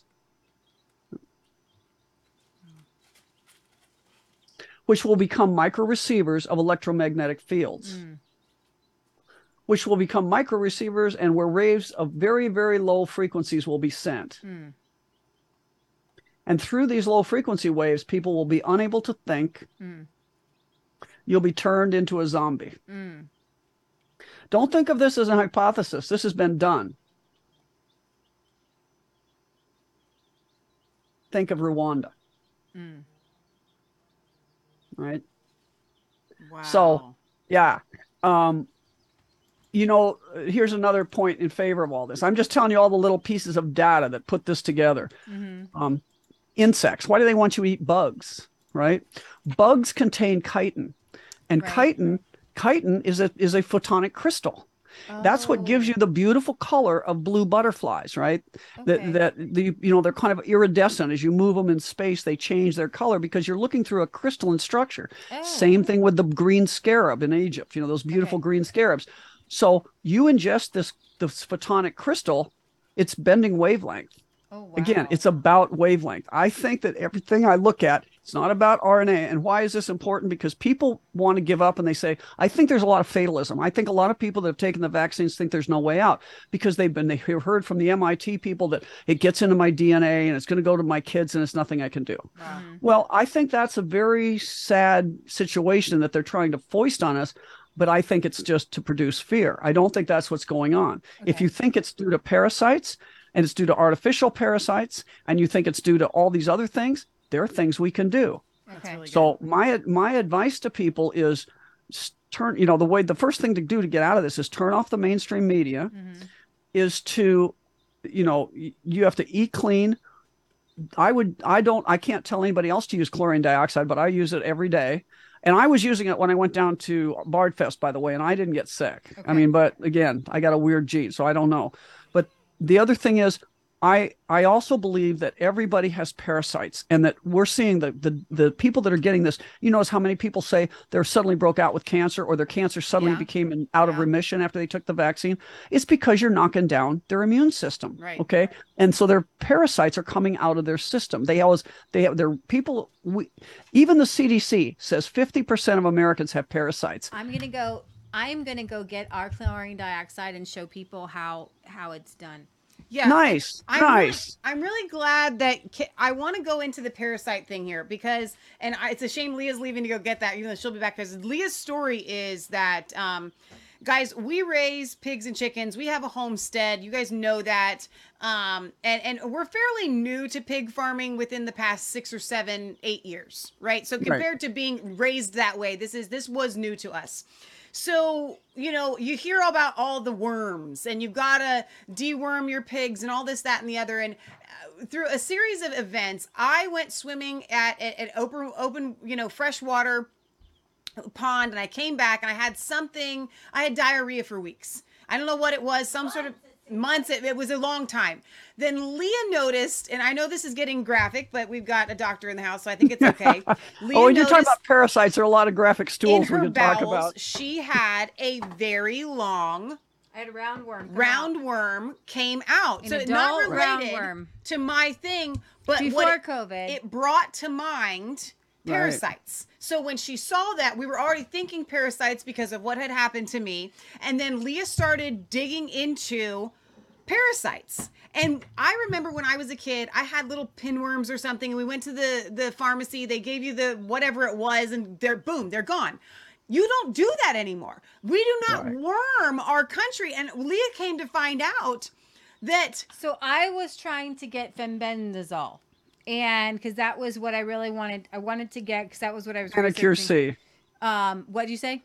It's called Panicure C when you buy that it in what the it is? cattle Okay. store. Okay. Yeah. So I wanted to get fenbendazole, and I looked at all these different pharmacies online. You can get it over the counter for $3 a box in Ireland. You can get it in Australia. You can get it everywhere but in the United States. And I was going to need to go to a doctor and get a prescription. And when I went to Sam's and I asked them, Their I pharmacy. said, if I go, I just wanted to know, I wanted to know how much it would cost. And it was for 60. They were shocked. They looked it up and they were shocked. And they said, this can't be right. And they printed it out. And for 60 tablets, which would have been about 10 boxes, because most boxes come with 6 tablets. Mine is called, what did I have it? It's the upstairs. Vermox. Oh, Vermox. Yeah. Vermox. Okay. Vermox. And I wanted Vermox, and it was the major ingredient. So it wasn't in that fenbendazole. It was Vermox. No, Vermox is the Oh, name. is it the same thing? Yeah. Okay, get to the punchline though. Okay, so they were going to give me, they only had it in like a 60 tablet bottle, which would have been like 10 boxes. And they printed it out. It was going to be $13,000. Oh my gosh. 13. I still have the paper, and I Yeah. looked it up. So you guys know what Okay, happened. so Vermox is mebendazole. You're right. Mebendazole, Okay, okay. Mebendazole. Okay. So there's albendazole for humans, and there's Okay. mebendazole, and then there is fenbendazole. Yeah, and okay. fenbendazole you can get for $8 a box down in the cattle store. Okay. Yes. Right. That's the one that but I we use. didn't know that, right? I know. We're thinking how can Americans get an anti-parasitic? Right. That's kind of where our brains are going, and it felt like in that moment. And remember, this is prior to COVID. This is what I was trying to get. It's Yep, very hard to yep. see. But, so Yep. we're thinking, wait a minute. When COVID came about and ivermectin came on the scene and people started talking about, we're like, well, we already give that to our pigs. Like we had it. We had Right. the liquid You had form it. Right. on hand. And so we were like, there's a massive conspiracy, not theory, to keep anti-parasitics from the American population. And we learned that because, and I believe God allowed Leah to get this roundworm and for me to get this parasite. So they would be on our radar. I ended up getting You're right. boxes of Vermox from Australia. She got a big bag of these giant boxes. of And Vermox. these little, of the little boxes, and it works. It killed the roundworm. I saw them come out little pieces. And so then she started going on a mission telling all of our friends, you need to be wormed. And she was like, I shouldn't be saying this live on air, you but should who do cares? not tell people this. Y'all know where the rest of that story goes. Yeah, Missionizing. I explained how to other people to get it. And this was all Yeah. prior to COVID. Yeah, but here's the thing. Right. Prior to COVID. They made it prescription only, which is stupid. And Right. then it's like what they did with the diabetic stuff. Insulin. They took it. Some Jack the company price bought up. it. This Vermox, because kids do need it. Kids usually use this for pinworms. That's what they normally give it out for. But a company bought it, and like Jacked up the price. it went from $12 a box in the United States to whatever it is, whatever 13,000 is divided by 10. So 12, basically $1,300 a box. So I could put that in numbers. $12 a box to so 1,000% increase in how much that, and it's just absolutely insane. What these pharmaceutical companies want to do and try to make money off of people. But this is since we're not on Facebook, this is the mineral solution activator. and the activator solution, and Bob the plumber on Brighteon TV. He sent us some, and I ordered some, and I know. You guys can cook. You can make your own. I'd recommend it. That's what we're being told. We just haven't done it yet. I'm I'm going to say I have the recipe on my website. You just how to do it. You just measure it out. It's so easy. Do you make What's it? that? Do you make it? You get some crystals, and I'll tell you, everybody should do this. Everybody should get crystals of that stuff in the house, because if I had to choose, if I were on a desert island now as a physician and I had to choose one thing to have, that would be it. Wow. It can be used for basically everything. It is the universal antidote. And anybody that doesn't believe that, there's a former, I don't know if he still is, an ICU nurse that does a fabulous video about this, very long, but you don't have to watch the whole thing. You'll be convinced. I mean, it goes through the science of why this works, why it's safe, and it's called the universal antidote. In fact, it's the universalantidote.com, I think. Now, define safe, and what I mean by that is you can, if you do it improperly, you can get pretty sick. You have to work your way up. Right. And you can make yourself sick drinking milk too. So, That's you have to a be good careful. point. I have personal experience of doing it wrong. So I know what you're talking about. Because you're toxic. If you haven't been taking it regularly, Yeah. you've built up toxins in the body. If you start at too high a dose, you can purge all at once. And Katie, bar the door. You think you're going to just poop your brains out. And I lost so much fluid. I got lightheaded. I passed Yeah. out. I mean, my husband had to drag me into the bathtub and just shower me off. It was that my bad. So trust me, you only do that once. And that was stupid because I'd been on it for a while. And then I stopped while I was starting a parasite program. I thought for some reason I needed to cycle and stop, which was, I didn't need to, but I did. And then when I got back in 3 months, I started at the level I had been on before. No, don't do that. That was really a and mistake. yeah. So Mike Adams, Took way too much. He shows you how to do it. It's really simple. Do you make the gas off No, or I do think you just do the mixture? That's to me too hard. I'm going to keep it simple, stupid. So what I tell people, there's two parts. There's I'm going to show them how to do it. So yeah, it's really simple. You put in I normally do 3 drops. There you go. And then you do the same thing with the activator solution. Now, before you put that in there, I'm going to tell you a little secret. Okay. If you have normal stomach acid, you don't need to use the activator. Oh. Because the activator is hydrochloric acid. Okay. And you have that in your stomach. So the only people I say, if you've got a problem, like if you think you have malaria or malaria gives you, I learned this from Bob the plumber, it actually gives you ulcers and you can have problems with your stomach acid. If there's any question, then you mix it. But by not mixing it, you don't even taste it. It doesn't have any chlorine taste at all. So if you don't have stomach problems, you can just do that. Add your water. I should have brought mine. That. Okay, Michelle, let's see. I can't do it. The chlorine stuff makes me nauseous because Taste of the it with smell. just the I water literally now. cannot do it. So really, if you just have enough stomach acid, it works. Yeah. Can you take that without the? Yeah. I can take that just fine. We've Yeah. had issues Woohoo! because I want to take it, but I can't. Literally, I will puke at just the smell of it. And I'm a pretty strong constitution Swede. I don't know what it is. Maybe an old swimming pool injury, but what I do now is I have a bottle that's, I don't know, it's I hate to say it's a Starbucks bottle, but it's one of those plastic green bottles so that the light doesn't get in. It's got a lid on it. Right. And so if you have a lidded container, not metal, don't want to use it in metal, I just I put that I put 12, I'm up to 12 drops. I put 12 drops a day. That's where I kind of feel good. I put 12 drops a day in and I fill it with filtered water, it's a little ice maybe, put the lid on, and then just sip on it periodically all day. And if I don't finish it, sometimes I'll make it through half and I don't get through the whole thing. I just forget and it's too late and I don't want to. So then I put it in the refrigerator and I just get it the next morning. It's perfectly fine. It's not going to degas when you refrigerate it in a bottle if it's got a lid on like that. Okay. So, but you do, and it's not going to degas as much if you don't mix the two you parts don't want together. to put it in a metal one. Yeah, you don't want to use metal. Now, you got to use plastic or glass. Glass, yeah. And my favorite thing with it is to take a bath in it. Oh my gosh, is that great? Try that. You just get in a nice hot bath, and what you do, you put in a teaspoon of so you can use a teaspoon or, I have a little graduated thing that has in cc. So I use 6 cc's of the MMS, the solution, and half of that's 3 cc's because I got a big bathtub. If you got a normal size bathtub, 5 cc's and 2.5 cc's of the activator. Now there you have to activate it.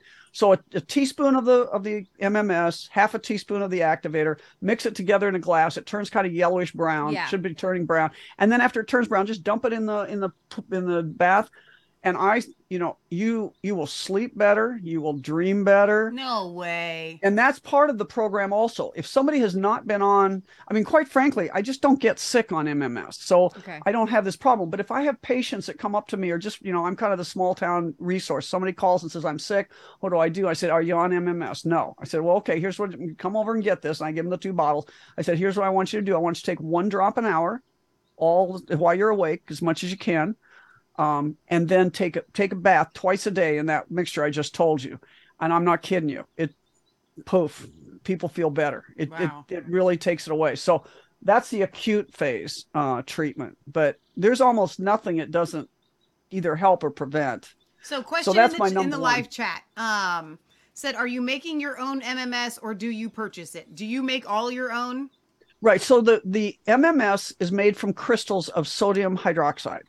and you buy it. And if you go on my website, themedicalrebel.com, on the front page, there's a little thing that shows chlorine dioxide protocol. On my computer, it's on the top right. But anyway, it's on the front landing page. I've got a parasite protocol, a parasite video, and a chlorine dioxide protocol. Okay. And it tells you how to make it. It tells you where to buy it if you don't want to make it. Right there, the second one. I'm going to tell you what's happening in Canada. I got from a friend of mine who lives up there, who's a podcaster, said they cannot import the crystals now. Now, I want to just, people need to think about that. They cannot import the crystals. Now, this is a drug. It's not a drug. This is a chemical that is used on everybody's food. Okay, every industry uses this. It's the best for sanitizing it's used water. for water purification, right? Water purification, food sanitizing, all sorts of stuff, because it oxidizes and kills the bad things, but it doesn't hurt the product. It doesn't hurt your pipes. It doesn't corrode. So it's really God's gift to humans, I think. But in any case, so that it's legal to have, they can't make it illegal, so the companies can import it. But if you're an individual, Amazon will not ship you chlorine dioxide crystals, is what she told me. Wow. So that's, I mean, it's not chlorine, it's sodium chloride. So you may need to buy the solutions. So you might need, I don't know. So I don't know about Canadians, but for us, we can get the crystals. And my vote is everybody needs to stock up now, because the other thing they're doing, ivermectin. Okay. Ivermectin is a fabulous drug. Well, it came from the soil in Japan, and after the pharmaceutical companies bought up the rights for it, they went back and destroyed that area of Japan, destroyed the soil. You can never go back and create it. Okay.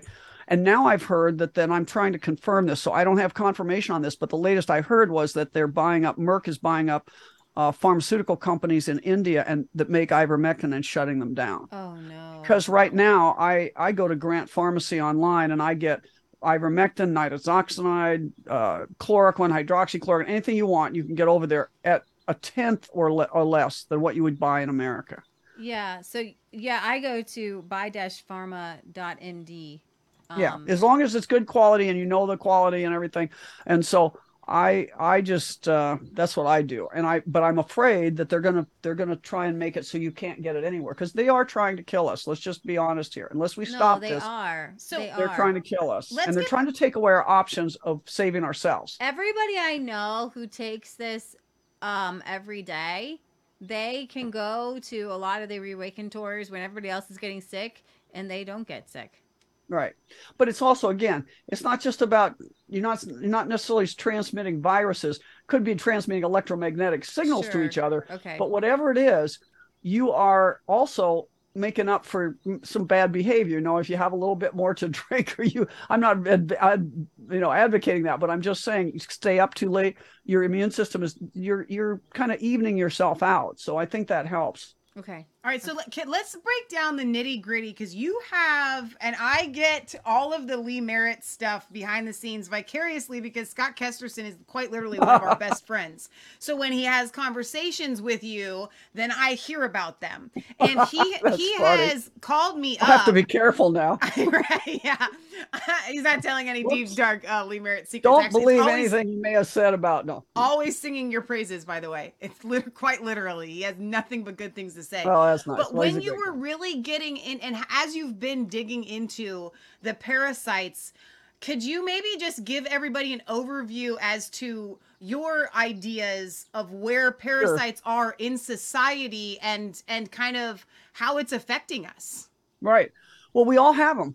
That's another. I was taught in medical school in New York. Oh yeah, we'll teach you about parasites, but it's a third world country problem. Don't think about it. That's never been true. They knew it wasn't true. The funny thing is, the Rockefeller Foundation, when he set up the Rockefeller Institute and all that, his right-hand man, Frederick Gates, told him, if you do this, we can really take care of the medical problems of today. And the medical problem he was talking about, and he mentioned, was hookworm. In other words, a parasite. That's kind of funny in retrospect.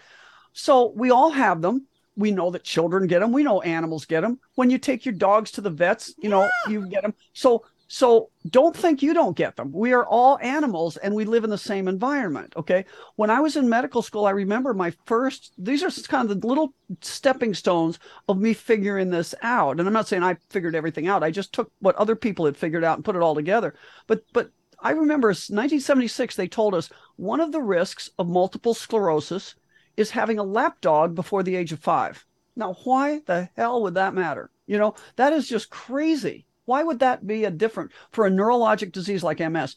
Well, now it turns out Dr. McDonald, who's a pathologist down in Florida, I think he's in Florida, he's been doing he did 10 MS patients that died, did autopsies on them. 100% of them had parasites in the brain and spinal cord. Oh my gosh. And it's a really exemplary of modern medicine failure. So we think in modern medicine, if you can name a disease, you understand the disease. We must know everything about it because we can tell this is called MS. We know it's MS because you have these symptoms, blah, blah, blah, blah. And we got an MRI and it shows that you have plaques in the brain and plaques in the spinal cord. Boop, diagnosis of MS. Oh, we might have taken some spinal fluid and you have monoclonal antibodies and blah, blah, blah, oligobands or whatever they used to do. Guess what? Nobody thought to ask what caused all that. Nobody thought to ask what caused those plaques in the brain and spinal cord. It turns out it's not subtle when you do an autopsy. He said they were parasites. And in some cases in the brain, you could actually see the little nematode worms. When you're talking about the roundworms, those are nematodes. He could see them in the brain. Okay. So we just never looked. You know, the joke in medicine, WNL is supposed to mean within normal limits. It's supposed to be an abbreviation, but we say we never looked. That's the problem here. Okay. So that's just one disease. He also looked at dementia and found out that inside of this kind of slime in the brain that he came up to, there was the rickettsia, the Borrelia burgdorferi would give you Lyme disease. Okay, so there was that. We're now autoimmune disease. Why do we get autoimmune disease? It turns out, and this is something in retrospect, I had cats all my life. And I think I have lots, and plus I'm not really a farm kid, but I was raised in farm country, and I was always outside on the ground and, doing gardening and playing around. So I'm sure I had a lot of parasites because it's taken me almost a year and I'm still getting rid of them. Whoa. But I will tell you, it made a huge difference right away. So when I was 29, I was an intern. I remember I started having acne rosacea where your cheek get kind of red because I was tired, and I got little shingles then too because I was tired and run down, and my immune system was really being hurt because I was getting no sleep. And this all started coming out because when your immune system goes down, the parasites start getting out. Well, it turns out that acne rosacea, if it goes on for a long time, what I think is happening, now this is one I can't prove, but based on everything I think this is what's going on. Most people don't have autoimmune disease at age 20. They get it in their 30s and 40s, and then they get cancer in their 50s, 60s, and 70s, right?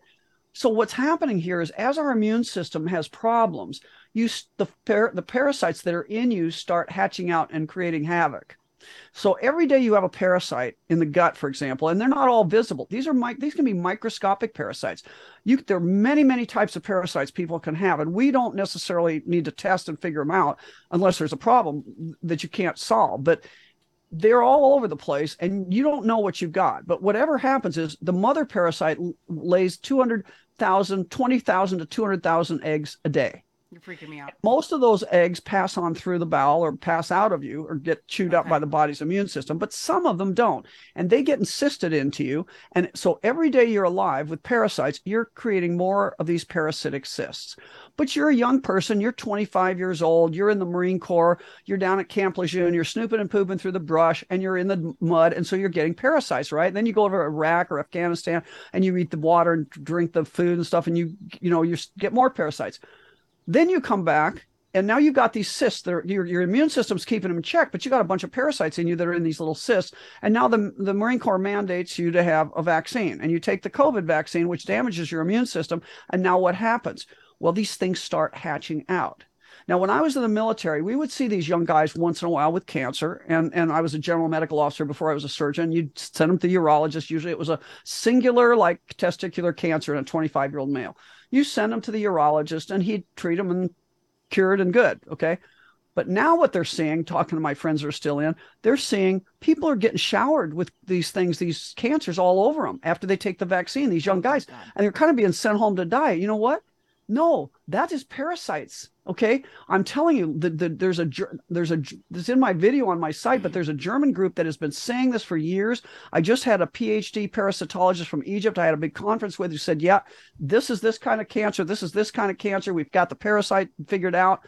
It's parasites. And that's why ivermectin and fenbendazole are curing cancers. That's right. That's right. Now, when I first came into this whole thing, starting with COVID, I had a friend who's a minister, and I was speaking at one of his events.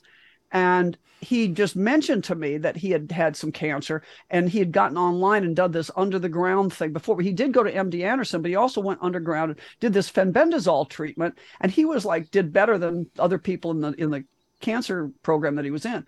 Well, years later, now here I am, and I'm explaining to him it wasn't that fenbendazole treats parasites and it treats cancer. It's not like a dual use drug. No, it's that cancer is parasites. And that is why when we started figuring out that ivermectin was a good drug, did you hear all the hissing and almost like, the satanic screams, satanic screaming from the back that, oh no, they know about this and we got to stop this. I mean, it's just a nightmare. They don't want us to help ourselves.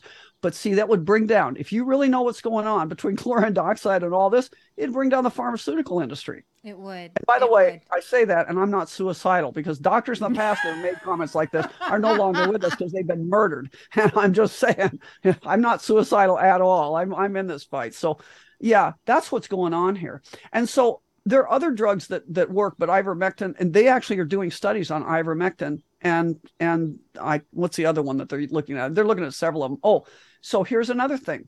So nitazoxanide, you had a roundworm. Now, when I first started my parasite program, I thought, well, what medicines do we use now? Okay, now I'm convinced that we all have parasites.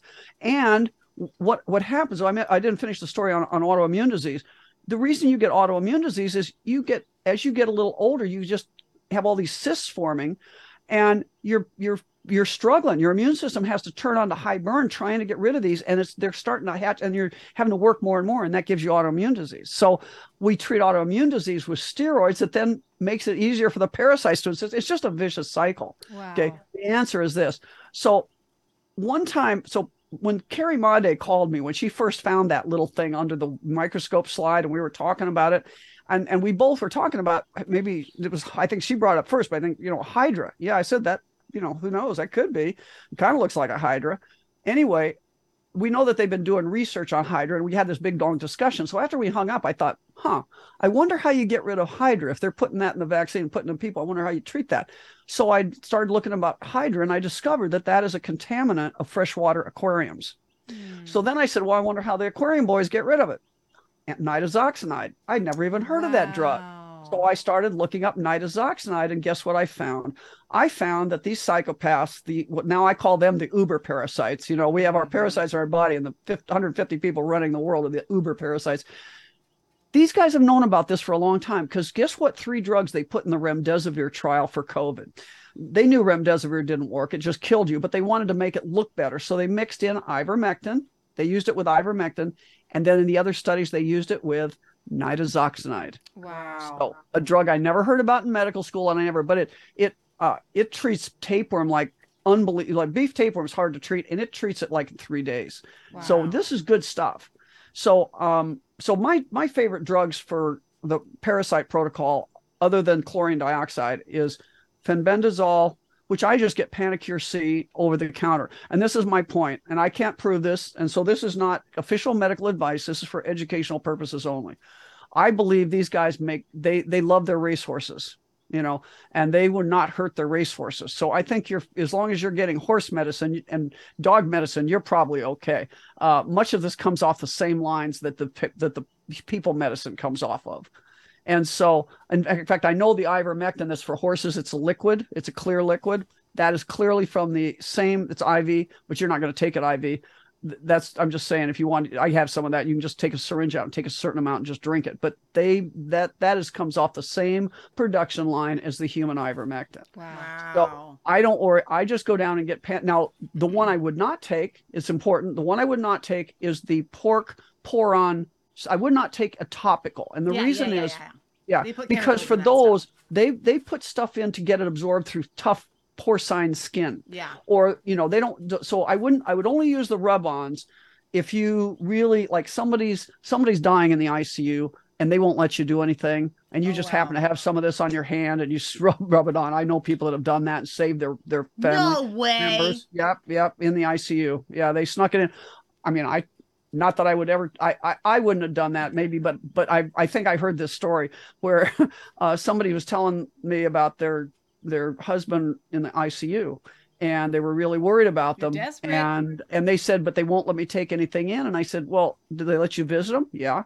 Do they let you take drinks in? Yeah. Does he like milkshakes? And then it's like the light went on. It was like, okay, put the darn ivermectin in the milkshake or the fenbendazole in the milkshake. It's just white pasty stuff. They'll never know, but and it did. And they were amazed that the person got out of the ICU quickly. Best turnaround they'd ever had. Wow. Shocker. So you got to do what you got to do to save people at this point. But that's what I do. And so the parasite program, the big secret here is the reason that, they use, why does hydroxychloroquine work for autoimmune disease like lupus and like rheumatoid arthritis? That's one of the treatment. That's a big treatment. I used to prescribe it all the time for people that needed a refill of their medicine. Now, this is funny. During the outbreak of COVID, as a physician, if I called in 10 pills for somebody or 20 or 10 days worth of hydroxychloroquine with a particular ways of doing it, and they knew it was for COVID, they'd deny it and say, we can't fill that.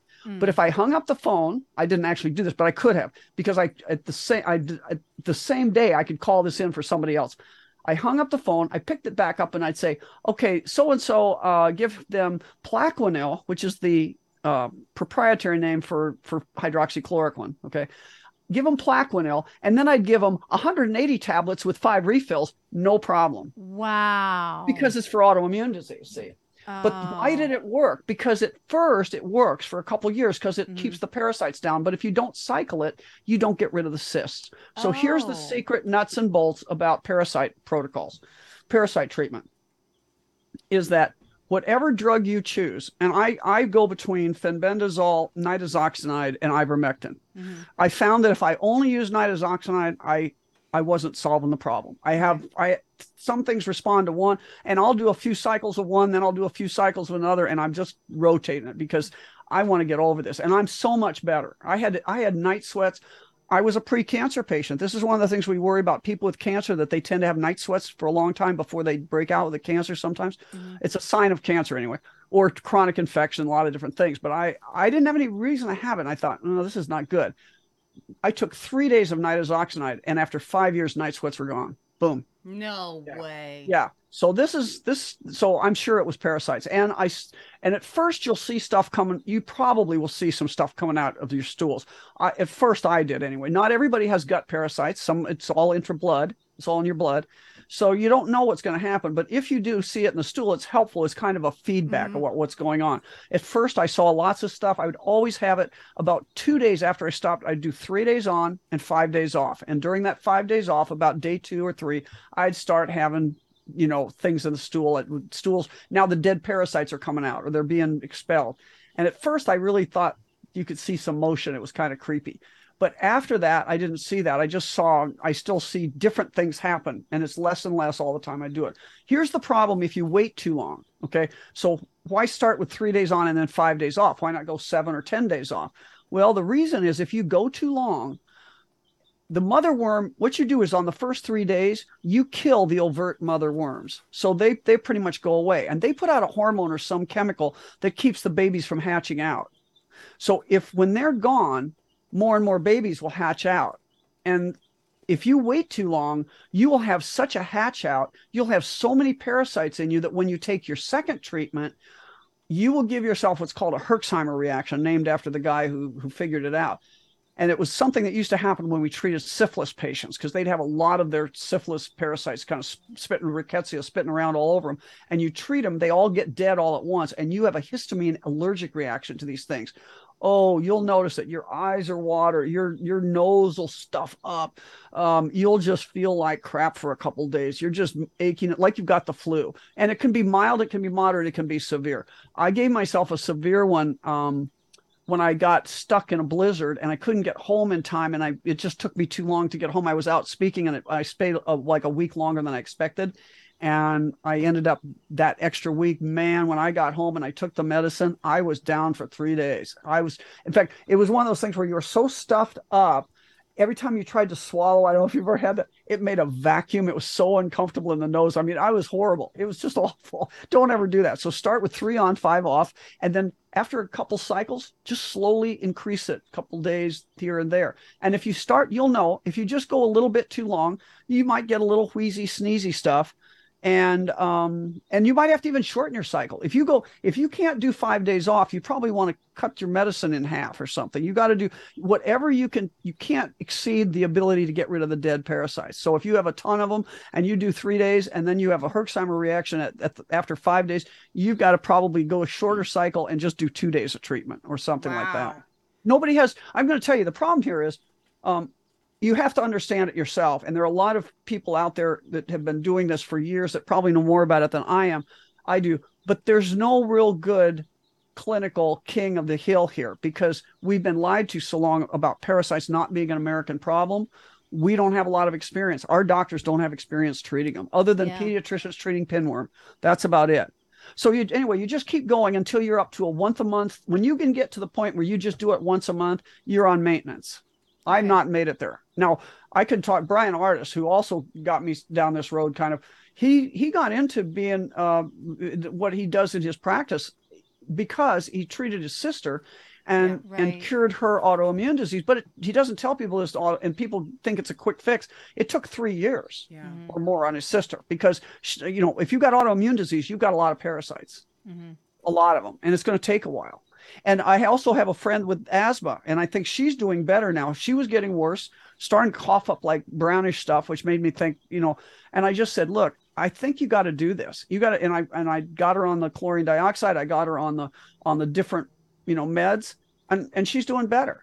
I mean, she was having more and more of these outbreaks that were getting worse and worse. And that's how you lose asthmatics. They just get more severe and you get to the point where nothing works because we're not thinking, could it be parasites in your lungs? We call them lung flukes. In Egypt, they know all about them. Wow. We're just not paying attention. I'm telling you, modern medicine, we've become completely brain dead. So, I feel like I've kind of escaped the medical death cult. That's really what we're in. And so that's the problem, is that nobody has the right answer. I'm just trying to refine it and get the word out to people to do this, because what a tragedy that they send some young kid home in the military and say, you're going to die. There's nothing we can do because you got metastases all over you. Now, why would suddenly this disease change so that cancer is now hitting all the military? I mean, or hitting young people with these things. And I've had people that had leukemia that got rid of it, taking this protocol. I have a vaccine remorse protocol that uses the parasite stuff, uses the stuff, the chlorine dioxide, uses carbon-60. There's lots of things you can do. So I will tell people, do not be discouraged. Do not let them make you afraid. Get in the fight and fight for your own health and your family's health, and do these things. There's simple things you can do. And as a final note, modern medicine is very different. Old time medicine, the ancient medicine of the age of Aeschylus and Hippocrates and these guys, Asclepius, who was the demigod of medicine, actually. There were only 2 treatments. Purification, get right with God, and detoxification. That's good. Okay? Now we know, and like I say, virus meant toxin. So now we know we know a little bit more than they did back then. So now we have, in addition to get right with God, that's always a good idea. Parasites, get rid of your parasites, treat your toxins. Don't toxify yourself. Don't add toxins by eating a terrible diet. That's a real simple thing. Like Jack LaLanne used to say, the big guru workout. He said, if man made it, don't eat it. It was real simple. That's simple. And supplement your deficiencies. So you can't, we all, unfortunately, the soils have been leached out and we're not having the diet that we should. So you got to supplement your deficiencies. And then the final one is EMF protection. And I have a link on my site. I like EMF Sol because they have bioassays that they work. I mean, they can show you how, your router in your house is one of a big emitter of EMF. Now, even if you hardwire your house, though, you're still getting it from satellites and all over the place. Right. But if you use, so what they did is they put a router by a piece of bread and it will cause it to mold early. And then they put a router by a piece of bread where they put their mitigation stuff there. and it didn't mold early. So they've got, and they have multiple different assays like that where they show that the calcium doesn't go into the cells abnormally if they put their stuff around. So there's hope for this whole thing. And like I say, I think there are a lot of doctors out there that are discouraged because they think they don't want to, if something's too psychologically devastating, you don't look at it. Yeah. And so they don't want to look at the fact because they might realize they've killed themselves, they killed their families and their patients, and sterilized their daughters, and with this vaccine. I mean, even Christiane Northrup even has had people that have been taking chlorine dioxide and they got pregnant, after they hadn't been able to get pregnant after the vaccine. So I think there's lots of technology here we can throw at this. I believe in the fact that we're going to overcome this, and but fear is your big mind bender. Don't let that take you down. And these are the things you can do, and those are the 5 things that everybody needs to do. Oh, okay, I so love that so I much. am so excited about having you on our show because the doom and gloomers will lead you nowhere. They won't.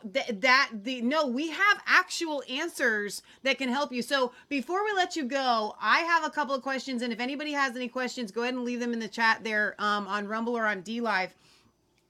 But so when it comes to you had mentioned that there were 3 drugs that were your go-to, and you started with fenbendazole, but I didn't get the other ones. Ivermectin, right? And nitazoxanide, which is Alinea. But let me tell you, so Larry Filewski was going to get some nitazoxanide, and he went down to a pharmacy in Florida, and it was going to be $4,000. The same amount he could get for $250 from India, from Grant Pharmacy. So I don't do that. I don't buy anything. I don't get a prescription. I don't use I don't call anything to the pharmacy. I just go, and I could call it in for myself. It's stupid. I just go over and get it from Grant. It takes a couple weeks, but that's okay. Okay, so we get these drugs and we do the protocol and we adjust them according to what we can handle, right? And we do it until when do we know we're at maintenance level? When you don't get any kind of eye-watering sneeziness, blah, blah, blah, and you can go a month. You can just do it 3 days, 2 or 3 days at the first of every month. And then you're probably good. And so you're just saying that everybody should just be on these forever? I think so.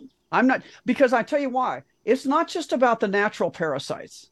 It's about what they're giving us that are acting like parasites. So we're in the world of bioweaponry, of bioweaponized parasites. And I will tell you too, having followed the bioweapons community for decades before this even broke out, that they kind of shifted their focus over the last decade from aerosol spray stuff and contact stuff to insect-borne diseases, which we're talking parasites. So I would absolutely think that that's what they're throwing at us. And I think that's like Lyme disease? Oh, Lyme disease, all sorts of parasites. Probably ones that are made up that we never know. I mean, mycoplasma is not naturally occurring. That's a man-made thing. So we know that they've been creating man-made, essentially, organisms to get us. So how many of these parasites are really new? We don't know. I have no clue. But I'm not putting anything past these guys. In other words, they have the knowledge and we don't. But that's why they really didn't like it that we stumbled on this whole ivermectin thing and hydroxychloroquine thing. That's why they started firing people and shutting people up. And there are and we can end with this. There are some natural ways for when we can't get a hold of the big pharma. I know Amish people, they know that they have to worm, so they actually make a tincture with black walnut hull, wormwood, the plant, and clove. And those 3 things, I will tell you this because I was trying both. It takes a lot longer, but I think it takes a lot longer. But if you're stuck between nothing, black walnut hull is a wormer, and there is a literal plant called wormwood. I grow it for this particular reason. I actually have it. Yeah, I grow it for this particular reason. You can crush it. You can put it in a tincture. You don't want to overdose. You can, get sick. It's hard to get down. Look that up yourself. It's actually in the Bible, wormwood. Right. A lot of things that are unhealthy for us are healthy for parasites and vice versa. So I really think that, a lot of these things that kill the parasites that are natural are also kind of good for us. The problem I have is, and this is why I tell people, I'm not against the herbals at all. But here's the thing. we're fighting a different enemy right now. Yeah. And I can't be sure that they can do all the things against like this advanced genetic hydrogel. Right. I also don't know if they get across the blood-brain barrier. That's good. So if this were, and the other thing about the Amish is they live clean. Right. Okay, they eat good food, they live in a nice environment, they take care of their animals. They're not eating out of these big confinement facilities that we get our meat from. I don't, Right. but people do. So there's a different problem that the average person faces that the Amish farmers don't face. And Oh, plus they yeah. realize the problem and they start their children early on this. Right. They don't have people with toxic loads of these parasites. That's Right, the issue. Exactly. No, that's so So good. that's a problem. This has been one of the most educational videos we've done in a long time. Again, thank you, Dr. Merritt, Thank for you. just leaving us spellbound and doing a lot of research. So you guys have a lot of homework to do tonight to go get yourself some dewormer, get yourself some chlorine dioxide, and begin to get your family's health back on track. Honestly, I thought that I was doing enough, Dr. Merritt, because I had long COVID, whatever that is, I had it. And I still don't have my sense of smell back. Which question? Oh, you want to know? You want to know a trick that I give full credit to Brian Artis for this about getting your sense of taste and smell back? Okay, here it is.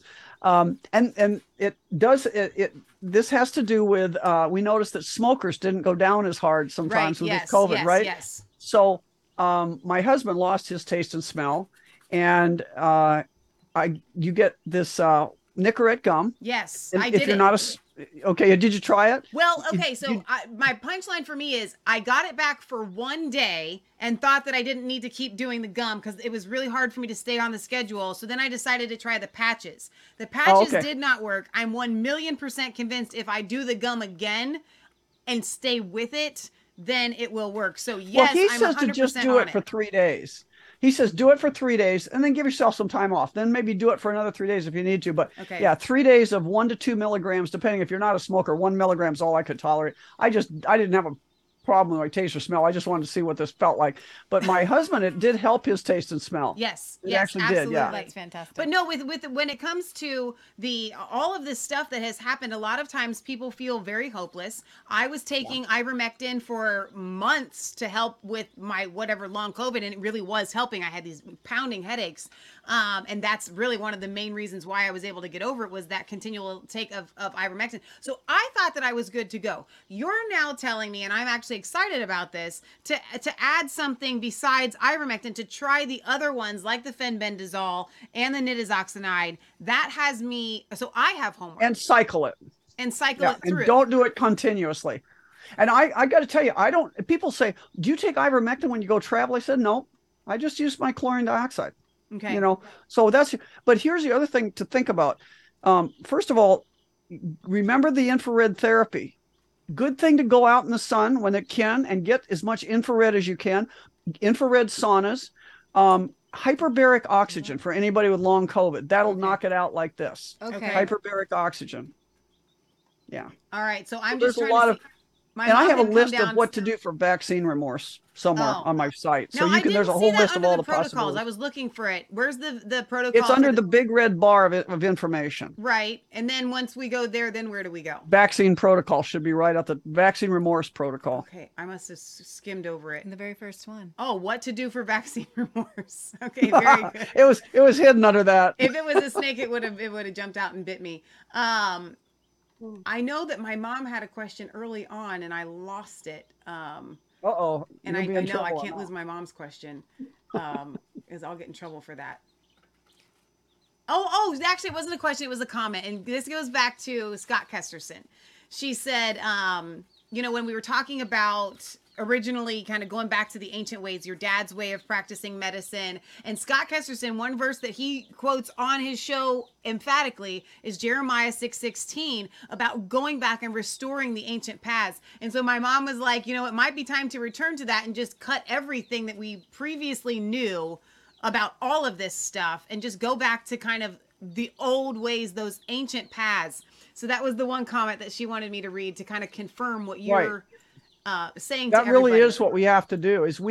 We've been going down the wrong wrong pathway for a very long time, thinking of it, and it's not any one thing, it's a general belief about medicine. By the way, in favor of that, the old when I in 19 this a lot of this changed in the early 70s, and that's about when they figured out they could make vaccines profitable. I think it was really hit in the 90s, but they started down this vaccine road. And when I was a freshman medical student, my professor of pediatrics said, oh, it wasn't vaccines that cured childhood diseases. It was plumbers. I told Bob the plumber this. It was plumbers. And I remember the line because I thought it was so funny, but he was exactly right.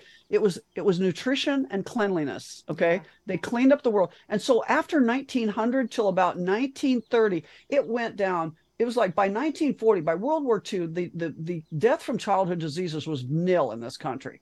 Okay. The only way they convinced people to take vaccines was mixing the numbers in with the African kids that had very poor nutrition and very bad hygiene areas, right? That wasn't happening in America. This guy in Rochester, New York at the time thought this vaccine is just a passing fad. This will go away because it doesn't really do anything. Okay. Boy, was he wrong. He did not realize the evil genius behind this whole thing. Yeah. Wow. Okay. That's how much the world has changed. So good. So they can find you. You are live on Brighteon TV like we are. Right. I think on Thursdays? Wednesday at 6 Central. Wednesday at 6 Central. Okay, so they can tune into that. Our viewers are very familiar because we're on Fridays at 6. Nice. 7. Nice. Yep. No, 6 Eastern. You're 6 Central. They're 7 Eastern. And tune in because Dr. Merritt, I have to tell you, you are such a voice of reason. And your delivery is so matter of fact that you don't pull any punches. And I was telling all my friends it's going to be a very colorful show because you literally hopefully I won't get you dumped from some channel. You say it like it is, and you just don't even care. And I love that about you. And my biggest thing that I love about you is that you have this "we are winning" attitude. And it's not false. It's real. Like you see it. You see beyond this charade that they would have us believe that they're winning. When you actually look and if you were to look at it from a scientific, it's very irrational how they're acting at this point because they're scrambling because they know that they're losing. They know it. So I'm just very excited about it. So thank you for coming on our show. For those of you, you've seen it, for our podcast listeners, it's Dr. Lee Merritt, DrLeeMerritt.com. You can find her on Telegram at FreedomDoc1. Her Telegram channel is just off the hook.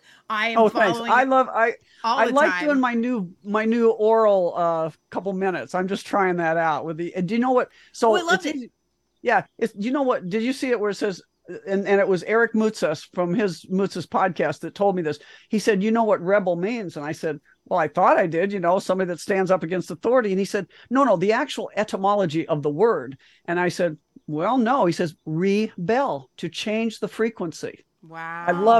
I love it. So I did not know that. Let's change the frequency. Yeah, let's change the frequency. Now what I do on Telegram is I have I have a little, every once in a while when I have something I want to say, I put up these 3 bells and I say, prepare to change the frequency. And then I have a little oral thing. I'll have a little, listen to it. I've noticed that you've been doing that. I listened to one last night and it was just, I love it because then we can hear your voice and you're right there. So you guys need to be following her on Telegram. That'd be great.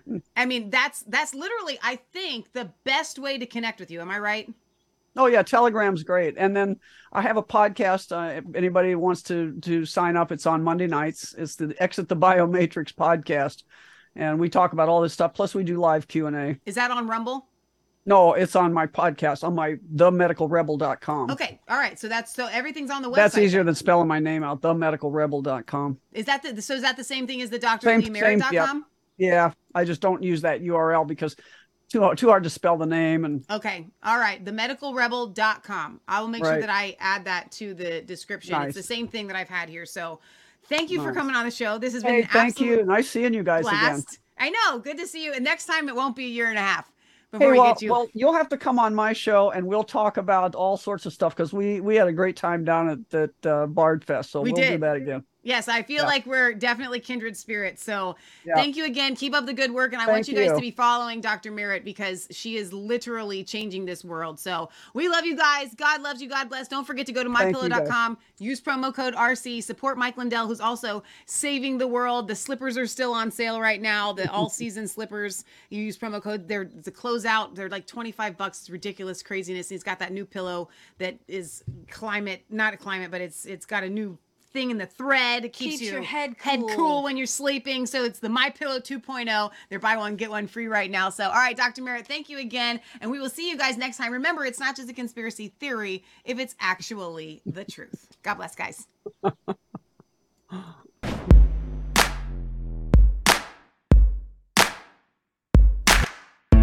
I was cold all alone.